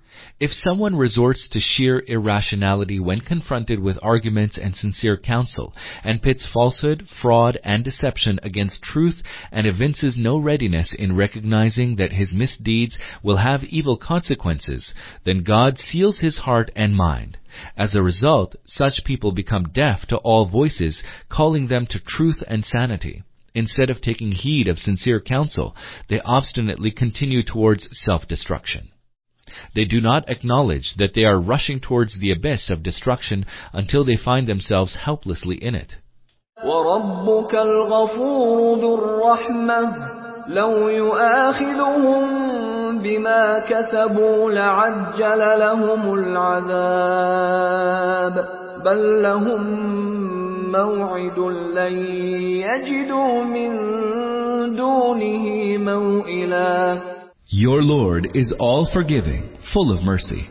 Had He wished to take them to task for their doings, He would have hastened in sending His scourge upon them. But He has set for them a time limit which they cannot evade. Your Lord is all forgiving, full of mercy. Had He wished to take them to task for their doings, He would have hastened in sending His scourge upon them. But He has set for them a time limit which they cannot evade. God does not punish the guilty instantly. Out of infinite mercy, He grants such criminals a reasonable period of respite that they may mend themselves. Out of utter folly and ignorance, many people totally misunderstand this respite they receive from God. They tend to believe that regardless of what they do, they will not be held to account, a belief which, of course, is totally erroneous. وَتِلْكَ الْقُرَىٰ أَهْلَكْنَاهُمْ لَمَّا ظَلَمُوا وَجَعَلْنَا لِمَهْلِكِهِم مَّوْعِدًا. All the townships afflicted with scourge are before your eyes. When they committed wrong, we destroyed them. For the destruction of each, we had set a definite term. All the townships afflicted with scourge are before your eyes. This refers to the ruins and desolation of the lands of the people of Saba, Thamud, Midian, and Lot, which lay on the trade routes of the Quraysh. All these were also well known to the other tribes of Arabia.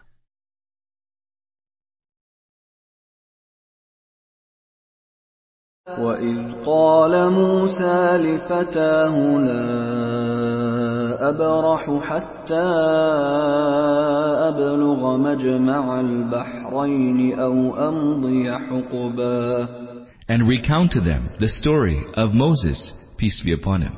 When Moses, peace be upon him, said to his servant, I will journey on until I reach the point where the two rivers meet, though I may march on for ages.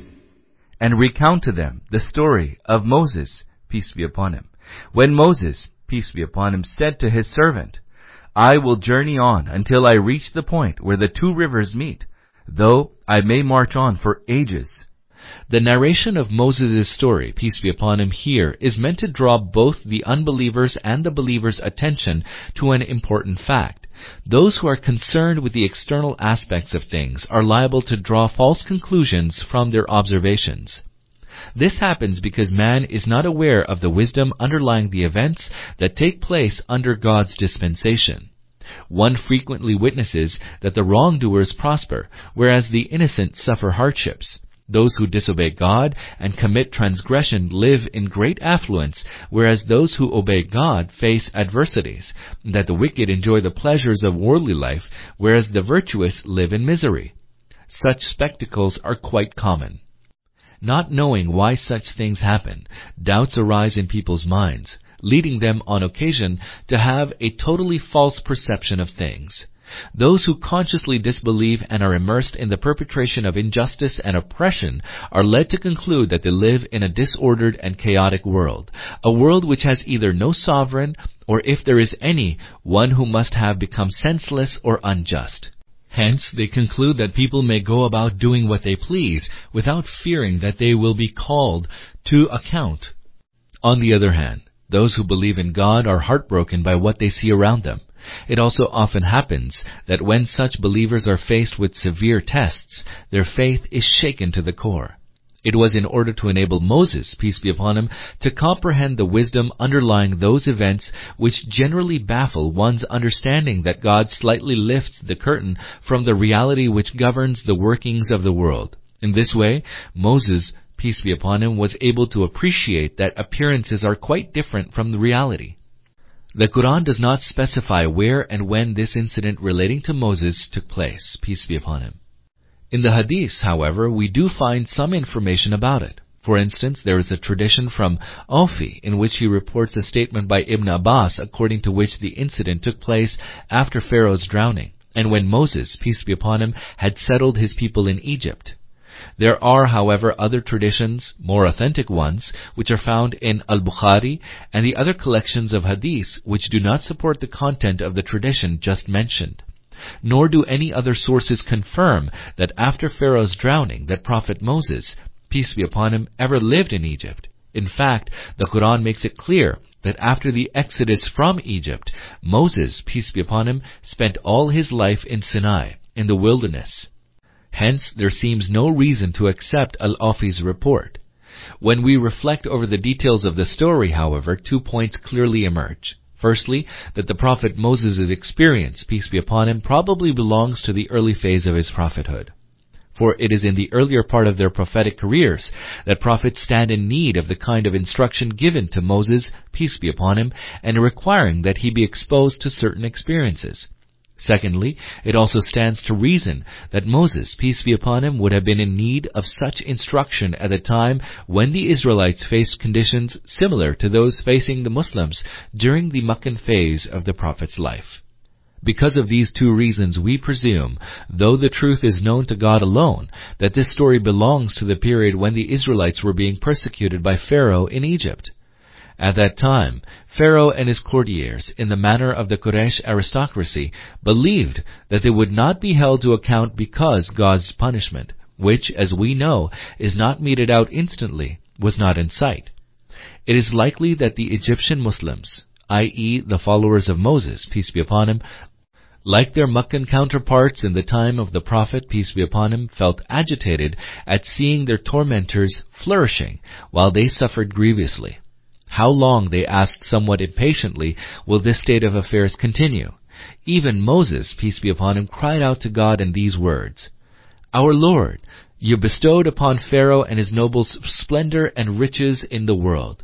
Our Lord, have you done this that they may lead people astray from your path?" Yunus 10:88.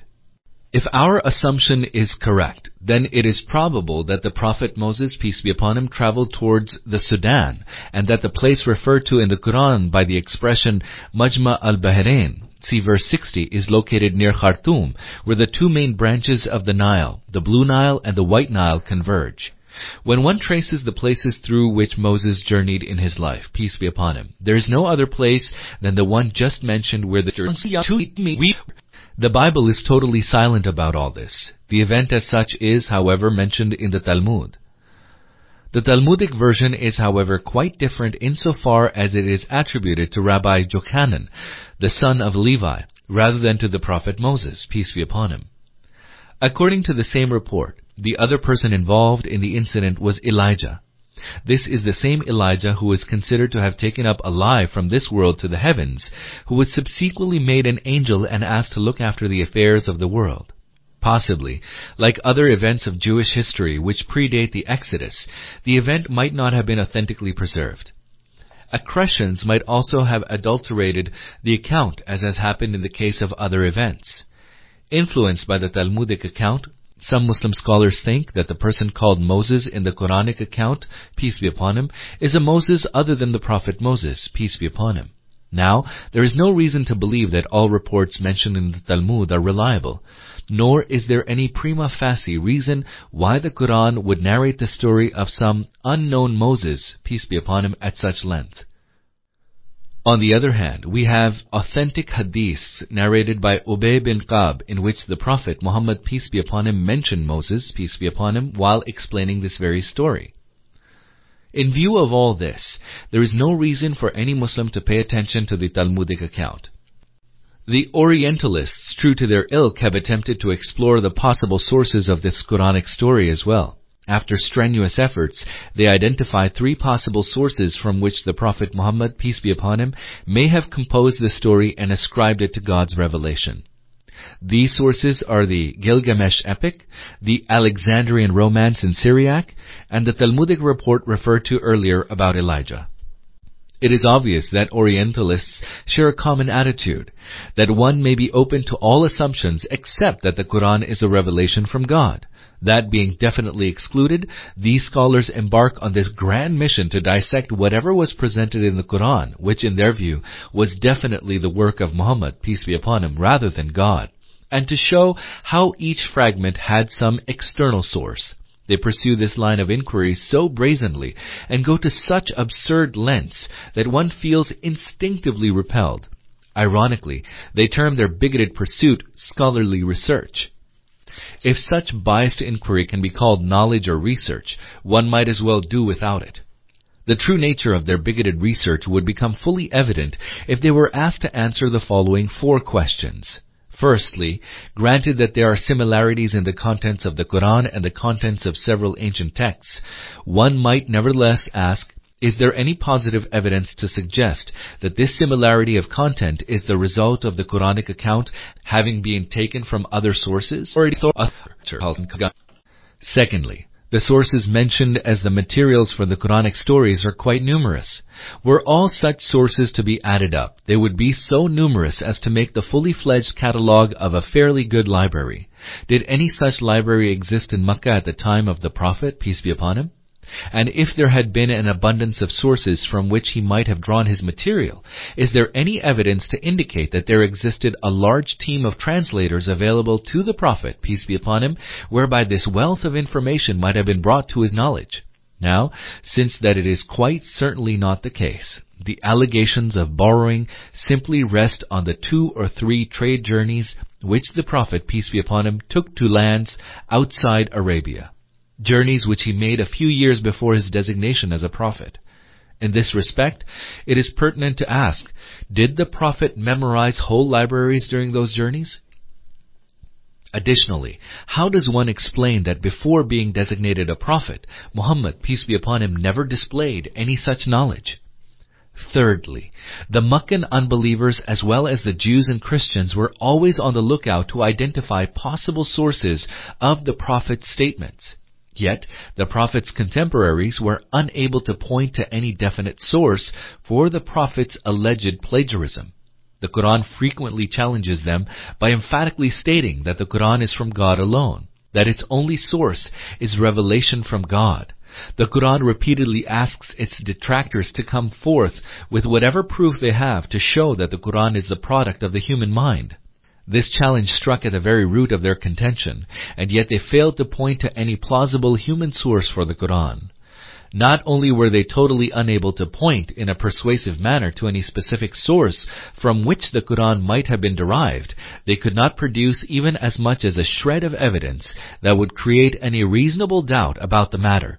It is ironic that while the Prophet's contemporaries failed to point to any plausible source of the Quran, some pseudo-scholars of our time, animated by inveterate hostility to Islam, have the temerity to claim, 1,000 and several hundred years after the Prophet's time, the so-called sources from which the contents of the Quran were derived. The last point to consider is the following. It is not possible for anybody to deny that there exists at least the logical possibility that the Quran might be the revealed word of God. It is logically possible that the information of the Quran provides about past events might indeed be true, whereas those reports commonly available to us about the past might be the distorted versions of oral reports or events over the centuries, and hence unreliable. It should be noted that this possibility was arbitrarily ruled out without any valid reason whatsoever. Having discarded this, all attention was focused on one assumption alone, that the material in the Quran was primarily drawn from oral reports and legends that were current in the region at the time the Quran was revealed. One wonders if this can be explained by anything other than religious prejudice and bigotry. A little reflection on the above points should convince us that much of what has been trumpeted by the Orientalists as knowledge and scholarship is far too palpably colored by bigotry to be worthy of serious consideration by students who have embarked on a quest for the truth. فَلَمَّا بَلَغَا مَجْمَعَ بَيْنِهِمَا نَسِيَا حُوتَهُمَا فَاتَّخَذَ سَبِيلَهُ فِي الْبَحْرِ سَرَبًا. But when they reached the point where the 2 rivers meet, they forgot their fish, and it took its way into the sea as if through a tunnel. فَلَمَّا جَاوَزَا قَالَ لِفَتَاهُ آتِنَا غَدَاءَنَا لَقَدْ لَقِينَا مِنْ سَفَرِنَا هَذَا نَصَبًا. When they had journeyed further on, Moses, peace be upon him, said to his servant, "Bring us our repast. We are surely fatigued by today's journey." قَالَ أَرَأَيْتَ إِذْ أَوَيْنَا إِلَى الصَّخْرَةِ فَإِنِّي نَسِيتُ الْحُوتَ فإني نسيت الحوت وما أنسانيه إلا الشيطان أن أذكره واتخذ سبيله في البحر عجبا. The servant said, "Did you see what happened? When we betook ourselves to the rock to take rest, I forgot the fish, and it is only Satan who caused me to forget to mention it to you, so that it made its way into the sea in a strange manner." قال ذلك ما كنا نبغي فارتدا على آثارهما قصصا. Moses, peace be upon him, said, "That is what we were looking for." So the two turned back, retracing their footsteps. Moses, peace be upon him, said, "That is what we were looking for." Moses exclaimed, peace be upon him, that it was precisely the disappearance of the fish in the sea that was the significant indicator of the place where he would encounter the person whom he wanted to meet. This implies that Moses, peace be upon him, had undertaken his journey under God's direction. It is for this reason that he was informed he would encounter certain incidents which would be of special significance. He had been foretold that the place where the fish intended for breakfast would disappear would be the meeting place between him and the person he was required to meet. فوجدا عبدا من عبادنا آتيناه رحمة من عندنا وعلمناه من لدنا علما. And there they found one of our servants upon whom we had bestowed our mercy, and to whom we had imparted a special knowledge from ourselves. And there they found one of our servants upon whom we had bestowed our mercy, and to whom we had imparted a special knowledge from ourselves. According to authentic traditions, this person was called Khizr. Hence, those reports which, under the influence of the Israelite traditions, link this story with Elijah are erroneous. It is incorrect to think that Moses met Elijah firstly because it is opposed to the prophet's statements on the question. Secondly, Elijah was born several hundred years after the time of the prophet Moses, peace be upon him, thus casting further doubt on the likelihood of their meeting. The Quran does not specify the name of Moses' servant. According to some reports, it was Joshua, son of Nun, who later succeeded the prophet Moses, peace be upon him. قال له موسى هل أتبعك على أن تعلمني مما علمت رشدا. Moses, peace be upon him, said to him, "May I follow you, that you may teach me something of the wisdom which you have been taught?" قال إنك لن تستطيع معي صبرا. He answered, "You will surely not be able to bear with me. وكيف تصبر على ما لم تحط به خبرا. For how can you patiently bear with something you cannot encompass in your knowledge?" قال ستجدني إن شاء الله صابرا ولا أعصي لك أمرا. Moses, peace be upon him, replied, "You shall find me, if Allah wills, patient, and I shall not disobey you in anything." قال فإن اتبعتني فلا تسألني عن شيء حتى أحدث لك منه ذكرا. He said, "Well, if you follow me, do not ask me concerning anything until I myself mention it to you." فانطلقا حتى إذا ركبا في السفينة خرقها قال أخرقتها لتغرق أهلها لقد جئت شيئا إمرا. Then the two went forth until, when they embarked on the boat, he made a hole in it. Whereupon Moses exclaimed, "Have you made a hole in it so as to drown the people in the boat? You have certainly done an awful thing." قال ألم أقل إنك لن تستطيع معي صبرا. He replied, "Did I not tell you that you will not be able to patiently bear with me?" قال لا تؤاخذني بما نسيت ولا ترهقني من أمري عسرا. Moses, peace be upon him, said, "Do not take me to task at my forgetfulness, and do not be hard on me." فانطلقا حتى إذا لقيا غلاما فقتله قال أقتلت نفسا زكية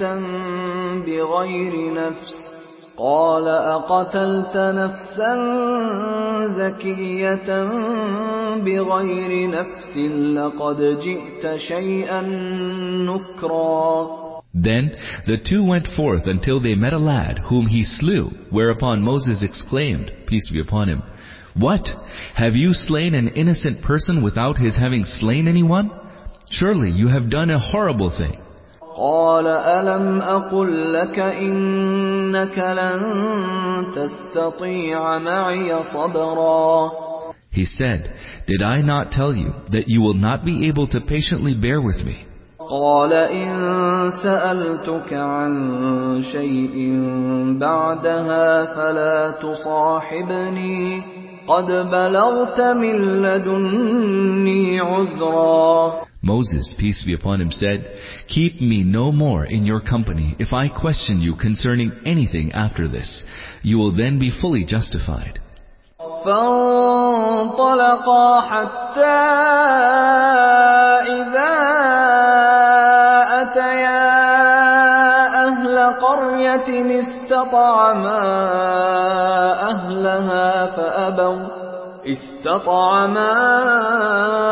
أهلها فأبوا أن يضيفوهما فوجدا فيها جدارا يريد أن ينقض فأقامه قال لو شئت لاتخذت عليه أجرا. Then the two went forth until when they came to a town, they asked its people for food, but they refused to play host to them. They found in that town a wall that was on the verge of tumbling down, and he buttressed it. Whereupon Moses, peace be upon him, said, "If you had wished, you could have received payment for it." قال هذا فراق بيني وبينك سأنبئك بتأويل ما لم تستطع عليه صبرا. He said, "This brings me and you to parting of ways. Now I shall explain to you the true meaning of things about which you could not remain patient." أما السفينة فكانت لمساكين يعملون في البحر فأردت أن أعيبها وكان وراءهم ملك يأخذ كل سفينة غصبا. As for the boat, it belonged to some poor people who worked on the river, and I desired to damage it, for beyond them lay the dominion of a king who was wont to seize every boat by force. وَأَمَّا الْغُلَامُ فَكَانَ أَبَوَاهُ مُؤْمِنَيْنِ فَخَشِينَا أَن يُرْهِقَهُمَا طُغْيَانًا وَكُفْرًا. As for the lad, his parents were people of faith, and we feared lest he should plague them with transgression and disbelief.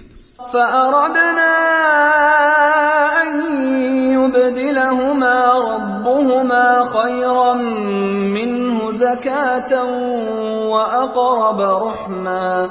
And we desired that their Lord should grant them another in his place, a son more upright and more tender-hearted. وَأَمَّا الْجِدَارُ فَكَانَ لِغُلَامَيْنِ يَتِيمَيْنِ فِي الْمَدِينَةِ وَكَانَ تَحْتَهُ كَنْزٌ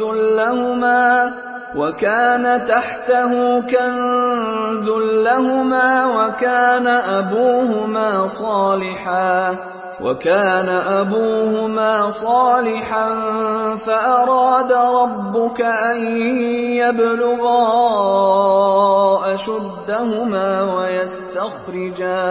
ويستخرجا كنزهما رحمة من ربك وما فعلته عن أمري ذلك تأويل ما لم تسطع عليه صبرا.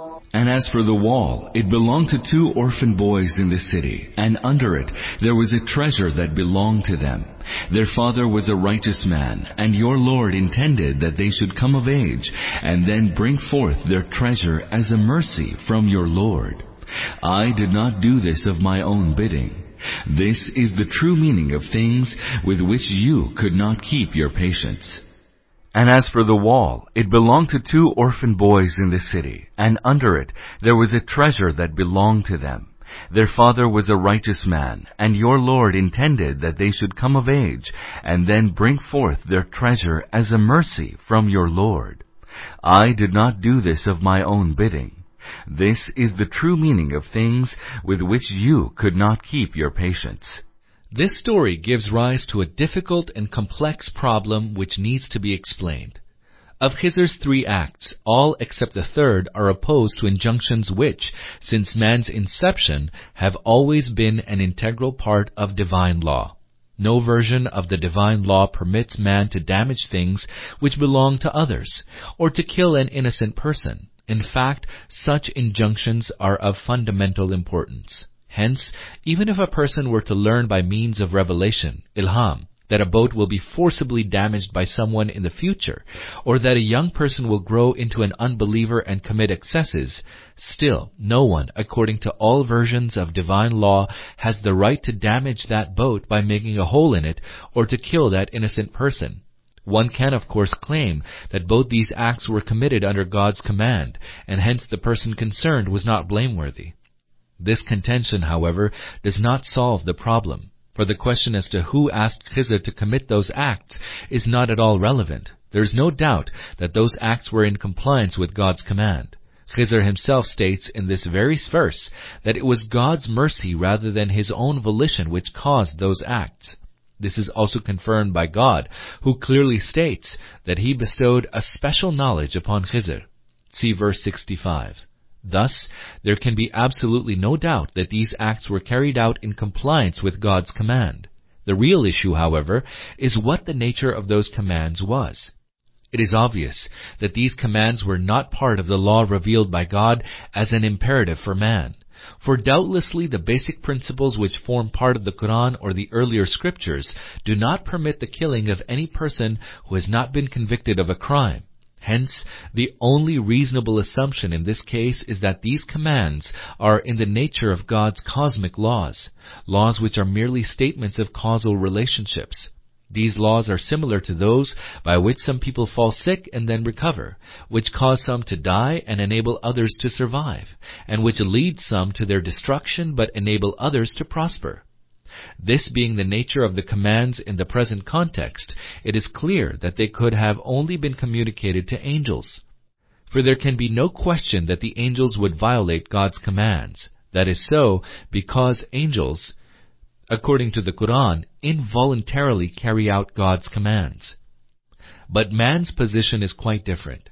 Whether he performs an act involuntarily in accordance with the laws of nature, or does so in accordance with some inspiration, ilham, or on the basis of some special knowledge obtained from unseen sources, he will be guilty of committing a sin if his act is opposed to any of God's revealed laws. This is so because man, qua man, is responsible for carrying out God's commands, in the sense of imperatives. Additionally, the principles of divine law do not permit anyone to violate any of God's laws on the grounds that he was directed by means of inspired knowledge, or that he had discovered the rationale and wisdom of violating God's laws through some extraordinary supersensory means of cognition. There is complete agreement on this point among all scholars of the Sharia. Not only that, prominent Sufis are also agreed on this point.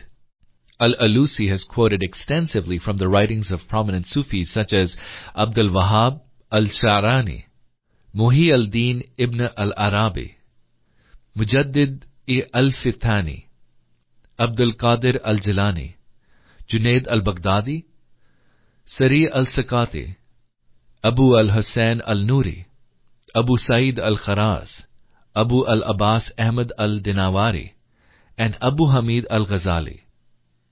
On the basis of these quotations, Al-Alusi has established that according to the Sufis, a person may not do anything against the law clearly laid down in the authoritative texts, even if he is the recipient of an inspiration which directs him to do so. Should we then assume that at least one human being, Khizr, was granted exemption from this rule? Or should we hold that Khizr was not a human being, that he was one of those creatures of God who work in consonance with God's cosmic providential will, rather than according to the injunctions of divine law? It would be logical to opt for the former position if the Quran had explicitly stated that the servant under whom the Prophet Moses, peace be upon him, was to receive this instruction was a human being. The Quran, however, does not specifically describe him as a human being. The word used by the Quran is abd, which simply indicates that Khizr was one of the creatures or servants of God, a word that does not necessarily signify a human being. It is significant that the same expression has been used at several places in the Quran for angels. Nor do we find in any authentic tradition mention by the Prophet, peace be upon him, of Khizr as a human being. The most authentic traditions in this regard are those which bear the following chain of transmission: Sayyid ibn al-Jubair, Ibn Abbas, or Ubay bin Ka'b, the Prophet, peace be upon him. The word that occurs in these traditions is rajul, and although it is used for human males, this is not exclusively the case. The Quran itself uses the same word in connection with jinn. Obviously, whenever a jinn, an angel, or an invisible being appears before man, it will also do so in human form, and in this state it will also be called a human being, bashar or insan. For example, when an angel came to Maryam, the Quran makes the point that it appeared before her as a human being. Hence, the statement by Muhammad, peace be upon him, that the Prophet Moses, peace be upon him, found a male does not conclusively establish that Khizr was necessarily a human being. The only way for us to resolve this difficulty is to consider Khizr not as a human being, but as one of the angels of God, as a creature belonging to some other species of God's creation, one of those who act as God's agents and carry out God's will as reflected in the laws of nature, and who are not bound by the Sharia. Some earlier scholars also hold this view, which has in any case been mentioned by Ibn Kathir in his tafsir on the authority of Al-Mawardi.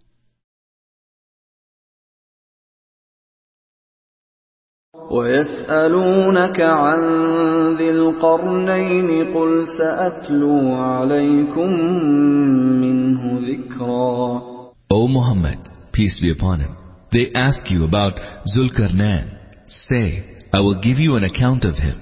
O Muhammad, peace be upon him, they ask you about Zulkarnain. The word va, and, which precedes the query about Zulkarnain, certainly connects the two parts of the verse.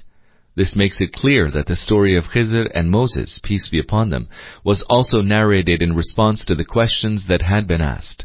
This further corroborates our contention that the Meccan unbelievers put a number of questions to the Prophet, peace be upon him, in order to test whether he had access to any ordinary source of knowledge or not. Say, I will give you an account of him. The identity of Zulkarnain has long been a contentious issue. Early commentators on the Quran were generally inclined to believe that it referred to Alexander. The characteristics attributed to Zulkarnain in the Quran, however, hardly apply to Alexander. In the light of the latest historical evidence, contemporary commentators on the Quran are inclined to believe that Zulkarnain signifies the Persian emperor Cyrus. This in any case seems more plausible. Nevertheless, the information available to date does not enable us to form a definitive opinion concerning Zulkarnain's identity. Quranic statements concerning Zulkarnain clearly bring out the following 4 points. 1. The title, Zulkarnain, literally the two-horned, was at least familiar to the Jews. This is evident from the fact that they had instigated the Meccan unbelievers to ask the Prophet, peace be upon him, about him. One must, therefore, inevitably turn to Jewish literature to find out who this person was, or to establish which was the kingdom known as the two-horned. 2. The Quranic description also makes it quite clear that Zulkarnain must have been a great ruler as well as a conqueror, for his conquests covered a vast stretch of territory extending from the east to the west, and on the third side extending either to the north or the south. There were only a few such outstanding figures before the revelation of the Quran. So we must apply our search for the other characteristics of Zulkarnain to any one of these figures. 3. The title Zulkarnain may aptly be used for a ruler who, being concerned with the defense of his kingdom for the assaults of Gog and Magog, had a strong protective wall constructed across a mountain pass. In order to determine who that person was, it is necessary to find out whom the words Gog and Magog refer. It is also necessary to find out whether any such wall was ever built adjacent to the habitat of Gog and Magog, and if it was, by whom. 4. In addition to all this, the Quran describes Zulkarnain as a God-conscious and just ruler. In fact, in the Quranic portrayal of him, these stand out as his dominant characteristics. Let us consider the first clue regarding Zulkarnain, that he was known to the Jews. Now, the information available in Jewish sources seems to apply to Cyrus. For according to the Bible, Daniel saw the united empire of Media and Persia before the rise of the Greeks, in the form of a two-horned ram. See Daniel 8:3-20. There was much talk of the two-horned one among the Jews, for it was he who shattered the Babylonian Empire to pieces and brought about the liberation of the Israelites. See Bani Israel 17, note 8 above.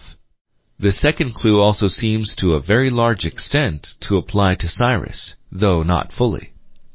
His conquests undoubtedly extended as far as Asia Minor and the Syrian coastline in the west and Balkh in the east.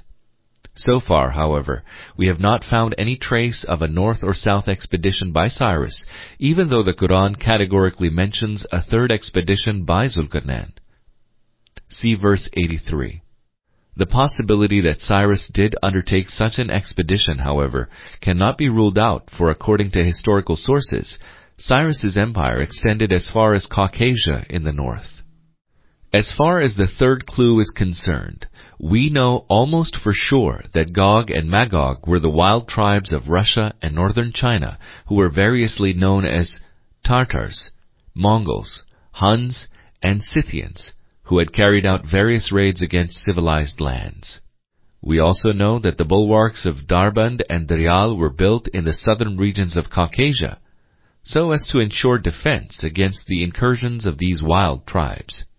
It has not been fully established historically, however, that those bulwarks were built by Cyrus. Arriving at the last clue, this applies most to Cyrus of all the conquerors of the world. For Cyrus was widely praised for being a just ruler, so much so that even his enemies praised him for this. The Bible's book of Ezra portrays him as a God-worshipping and God-fearing king who liberated the Israelites precisely by virtue of his devotion to God, and that he also ordered the Temple of Solomon in Jerusalem to be rebuilt for the worship of God. On the basis of all the above, we would be quite justified in concluding that of all past conquerors, Cyrus comes closest to the Quranic description of Zulkarnain. However, the evidence so far available to us does not conclusively establish that Cyrus was indeed the Zulkarnain of the Quran. Nevertheless, no other conqueror comes as close to the Quranic characterization of Zulkarnain as Cyrus. Historically speaking, Cyrus was a Persian ruler whose rise to fame began around 549 BC. Within a few years, he seized the kingdoms of Media and Lydia, Asia Minor, and later, in 539 BC, he also conquered Babylon. This made him the supreme ruler of the region, as there was no powerful kingdom left to oppose him. His subsequent conquests extended to Sindh, Sugd, present-day Turkestan, Egypt and Libya on one side, and to Thrace, Macedonia, Caucasia, and Khwarazm in the north on the other. For all practical purposes, the civilized world of the day was under his sway. إِنَّا مَكَّنَّا لَهُ فِي الْأَرْضِ وَآتَيْنَاهُ مِنْ كُلِّ شَيْءٍ سَبَبًا. We granted him power in the land and endowed him with all kinds of resources. فَأَتْبَعَ سَبَبًا. He set out westwards on an expedition. حَتَّى إِذَا بَلَغَ مَغْرِبَ الشَّمْسِ وَجَدَهَا تَغْرُبُ فِي عَيْنٍ حَمِئَةٍ وَوَجَدَ عِندَهَا قَوْمًا قُلْنَا يَا ذَا الْقَرْنَيْنِ إِمَّا أَن تُعَذِّبَ وَإِمَّا أَن تَتَّخِذَ فِيهِمْ حُسْنًا. Until, when he reached the very limits of where the sun sets, he saw it setting in dark turbid waters. And nearby, he met a people. We said, O Dhul-Qarnayn, you have the power to punish or to treat them with kindness. Until, when he reached the very limits of where the sun sets. The limit where the sun sets, as pointed out by Ibn Kathir, signifies the extreme limit of the west. It does not mean the actual place where the sun sets. Thus, what the verse implies is that Zulkarnain conquered one territory after another in a westward direction until he reached the very end of the landmass and beyond which lay the sea. He saw it setting in dark turbid waters. When the sun set in that land, it seemed as if it had set in the blackish muddy waters of the sea. If we are to assume that Cyrus was indeed Zulkarnain, then the reference would be to the western coast at the point where the Aegean Sea splits into several small gulfs. This is also supported by the Quranic use of the word Ain instead of Bahr, since the former word is more appropriately used to denote a lake or gulf rather than sea. And nearby he met a people. We said, O Dhul-Qarnayn, you have the power to punish or to treat them with kindness. The present statement does not necessarily mean that God communicated this directive to Zulkarnain by means of revelation, wahi, or inspiration, ilham. Had that been the case, it would necessarily mean that Zulkarnain was a nabi, prophet, or muhaddath, one to whom God spoke. It is quite possible that no actual communication took place, and that it amounted to no more than making a statement of fact. This indeed seems more likely. For the situation obtaining at that time was that Zulkarnain had just established his control over that territory. For instance, that the conquered nation was firmly in his grip. At this stage, God put a question to Zulkarnain's conscience. How should he treat these helpless people? Being in full control, he could either treat them with injustice or treat them with grace and magnanimity. The situation was, thus, a test for his moral caliber. قال أما من ظلم فسوف نعذبه ثم يرد إلى ربه فيعذبه عذابا نكرا. He said, we will chastise him who does wrong, whereafter he will be returned to his Lord, and he will chastise him grievously. وَأَمَّا مَنْ آمَنَ وَعَمِلَ صَالِحًا فَلَهُ جَزَاءً الْحُسْنَى وَسَنَقُولُ لَهُ مِنْ أَمْرِنَا يُسْرًا. But as for him who believes and acts righteously, his will be a goodly reward, and we shall enjoin upon him only mild commands. ثُمَّ أَتْبَعَ سَبَبًا.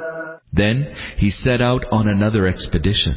حتى إذا بلغ مطلع الشمس وجدها تطلع على قوم لم نجعل لهم من دونها سترا. Until he reached the limit where the sun rises, and he found it rising on a people whom we had provided no shelter from it. Until he reached the limit where the sun rises, and he found it rising on a people whom we had provided no shelter from it. Zulkarnain went forth eastwards, conquering one land after another until he reached a territory which marked the end of the civilized world.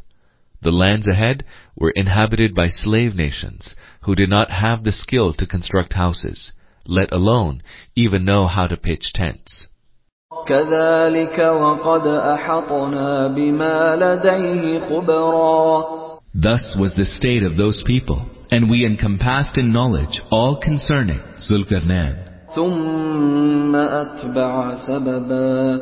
Then he set out on another expedition, حتى إذا بلغ بين السدين وجد من دونهما قوما لا يكادون يفقهون قولا. until when he reached a place between the two mountains, he found beside the mountains a people who scarcely understood anything. Until when he reached a place between the two mountains.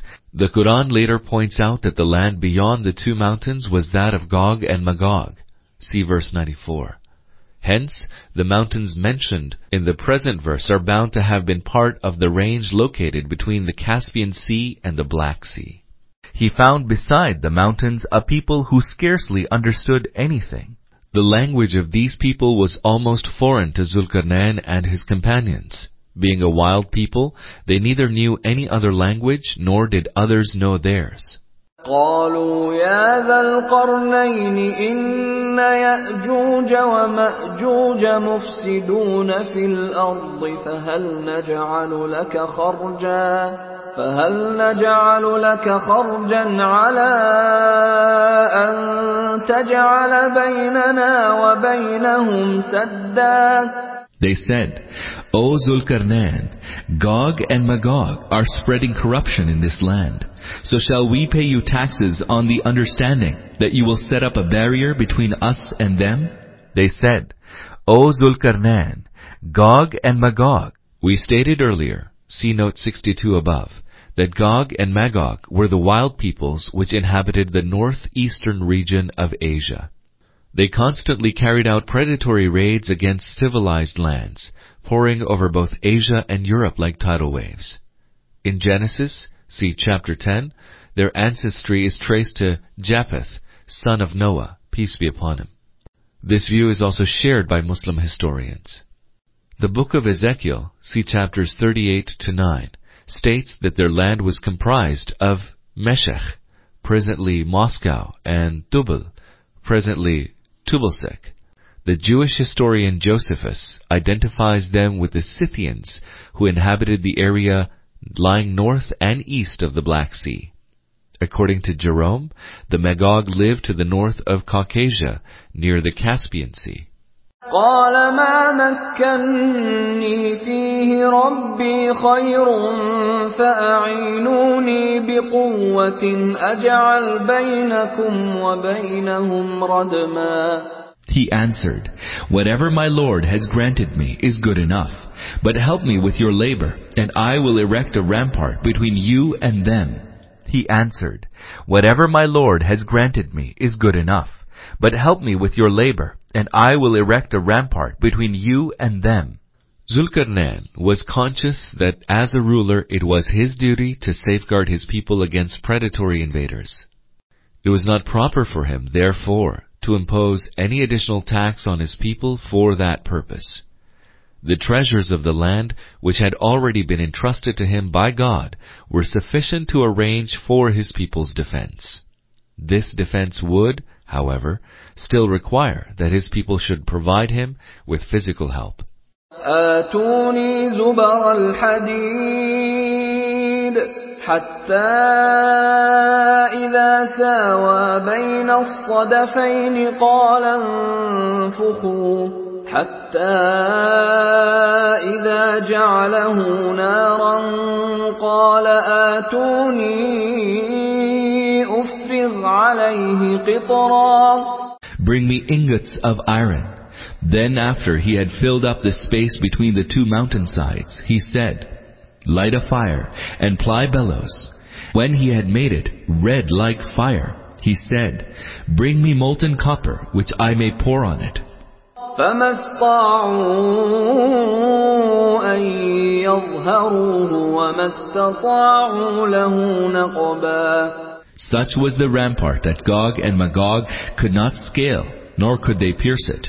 قال هذا رحمة من ربي فإذا جاء وعد ربي جعله دكاء وكان وعد ربي حقا. Zulkarnain said, "This is a mercy from my Lord. But when the time of my Lord's promise shall come, He will level the rampart with the ground. My Lord's promise always comes true." Zulkarnain said, "This is a mercy from my Lord. But when the time of my Lord's promise shall come, He will level the rampart with the ground." The other point made by Zulkarnain concerned the protective arrangements he had made. He said that even though he had built a strong protective wall to the best of his ability, there was no reason to believe that it would endure forever. As long as God willed, it would remain intact, but when the appointed time for its destruction came, nothing could avert its destruction. The expression, "the appointed time of my Lord," is very meaningful. This refers both to the time set by God for the destruction of the wall, as well as the time appointed for the death and extinction of all, for instance, the last day. My Lord's promise always comes true. This marks the conclusion of Zulkarnain's story. The story itself being narrated in response to a query put to the Prophet, peace be upon him, by the Meccan unbelievers so as to test him. The Quran, however, employs this story just as it did the stories of the people of the cave and Moses, peace be upon him, and Khizr, to drive home a moral. The Quran emphasizes that Zulkarnain, whose glorious achievements were known to the people of the book, was not simply a conqueror, but also someone who believed in monotheism and the hereafter, and who was just and generous in his dealings with his subjects.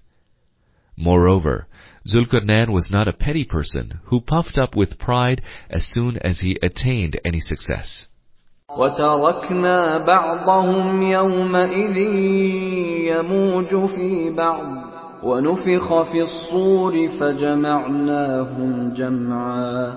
And on that day we shall let some of them surge like waves against others, and the trumpet shall be blown.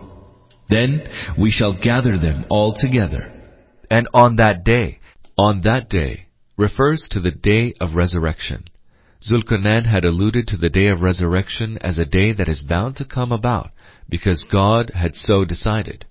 What is being said here is in that context and is an addition to the statement made by Zulkarnain. See verse 98 above. وَعَرَضْنَا جَهَنَّمَ يَوْمَئِذٍ لِلْكَافِرِينَ عَرْضًا. That will be the day we shall place hell before the unbelievers. الَّذِينَ كَانَتْ أَعْيُنُهُمْ فِي غِطَاءٍ عَنْ ذِكْرِي وَكَانُوا لَا يَسْتَطِيعُونَ سَمْعًا. Whose eyes had become blind against my admonition, and who were utterly disinclined to hear it.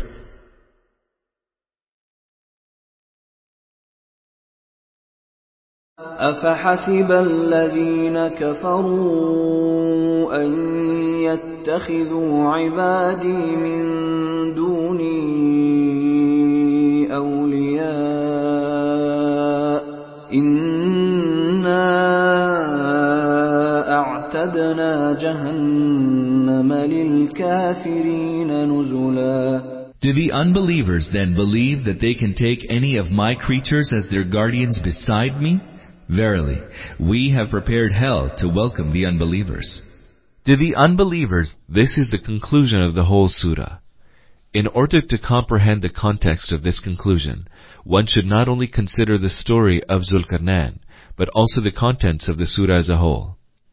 The central point of the surah is that the Prophet, peace be upon him, called upon his people to give up polytheism and to embrace monotheism in its place, to give up excessive devotion to the world and to base their conduct on a strong belief in the hereafter. The Meccan chiefs, thanks to the intoxication caused by their riches and eminence, spurned this call. Additionally, they persecuted and humiliated those righteous people who had accepted the Prophet's call. It is in this context that we ought to view the entire discourse of this surah. For these three stories, which the Prophet, peace be upon him, is asked about his opponents by way of a test, are narrated beautifully, and are so interwoven as to constitute an integral part of the overall discourse.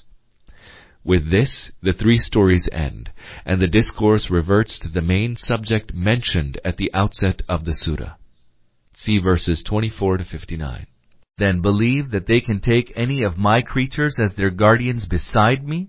Do the unbelievers still think, despite all that they have been told, that it will do them any good to take God's creatures rather than God as their patrons and guardians? قُلْ هَلْ نُنَبِّئُكُم بِالْأَخْسَرِينَ أَعْمَالًا. Say, O Muhammad, peace be upon him, shall we tell you, who will be the greatest losers in respect of their works? الَّذِينَ ضَلَّ سَعْيُهُمْ فِي الْحَيَاةِ الدُّنْيَا وهم يحسبون أنهم يحسنون صنعا. It will be those whose effort went astray in the life of the world and who believe nevertheless that they are doing good. It will be those whose effort went astray in the life of the world. This verse may be interpreted in 2 ways, one of which is reflected in our translation above. The other meaning could be that the efforts of the unbelievers were exclusively devoted to this worldly life. In other words, whatever they did was for the purpose of gaining worldly goods, as they paid no heed to God and the hereafter.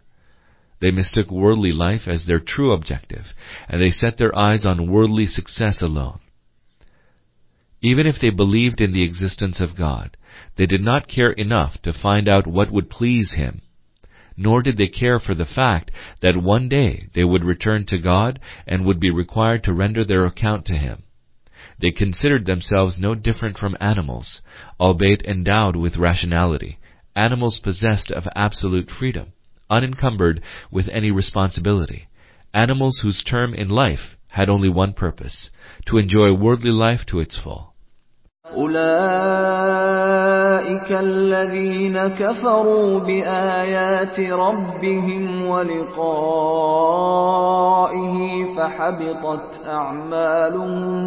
فحبطت أعمالهم فلا نقيم لهم يوم القيامة وزنا. Those are the ones who refuse to believe in the revelations of their Lord, and that they are bound to meet Him. Hence, all their deeds have come to naught, and we shall assign no weight to them on the day of resurrection. Those are the ones who refuse to believe in the revelations of their Lord, and that they are bound to meet Him. Hence, all their deeds have come to naught, and we shall assign no weight to them on the day of resurrection. No matter how great the unbelievers' worldly attainments might be, they are bound to come to an end with the end of the world itself. All that man is intensely proud of, his grand palaces and splendid mansions, his universities and libraries, his grand highways and wondrous vehicles of transportation, his great inventions and staggering industries, his magnificent arts and sciences, his impressive museums and art galleries, will all be left behind at the time of man's death and will have absolutely no weight in God's scale. If anything is to be of enduring benefit to man in the next life, it will be the good deeds that he has performed, acts performed according to God's directives and with the intent of seeking God's pleasure alone. Now, if someone's objectives are confined to this worldly life, and he wishes to see his efforts bear fruit in the present world alone, then it is quite obvious that all his acts will varnish with the extinction of the world. If he seeks any recompense in the hereafter, then obviously he should seek it with regard to those acts which were performed to please God and to attain good results in the hereafter, and which were in consonance with God's command. If a person did nothing of the sort, then all his striving in this world would have gone to waste. ذلك جزاؤهم جهنم بما كفروا واتخذوا آياتي ورسلي هزوا. Hell is their recompense for disbelieving, and their taking my revelations and my messengers as objects of jest. إن الذين آمنوا وعملوا الصالحات كانت لهم جنات الفردوس نزلا. As for those who believe and do good works, the gardens of paradise shall be there to welcome them. As for those who believe and do good works, the gardens of paradise. For an explanation of this, see Al-Mu'minun 23, note 10. خالدين فيها لا يبغون عنها حولا. There they will abide forever, with no desire to be removed from there. There they will abide forever, with no desire to be removed from there. The inmates of paradise could never even think of going anywhere else, since one cannot imagine a better state than that of paradise. قل لو كان البحر مدادا لكلمات ربي لنفد البحر قبل أن تنفد كلمات ربي لنفد البحر قبل أن تنفد كلمات ربي ولو جئنا بمثله مددا. Say, if the sea were to become ink to record the words of my Lord, indeed the sea would be all used up before the words of my Lord are exhausted, and it would be the same even if we were to bring an equal amount of ink. Say, if the sea were to become ink to record the words of my Lord, the word kalimat, words, here signifies God's marvelous acts and the excellent and wondrous manifestations of His power and wisdom. قل إنما أنا بشر مثلكم يوحى إلي أنما إلهكم إله واحد فمن كان يرجو لقاء ربه فليعمل عملا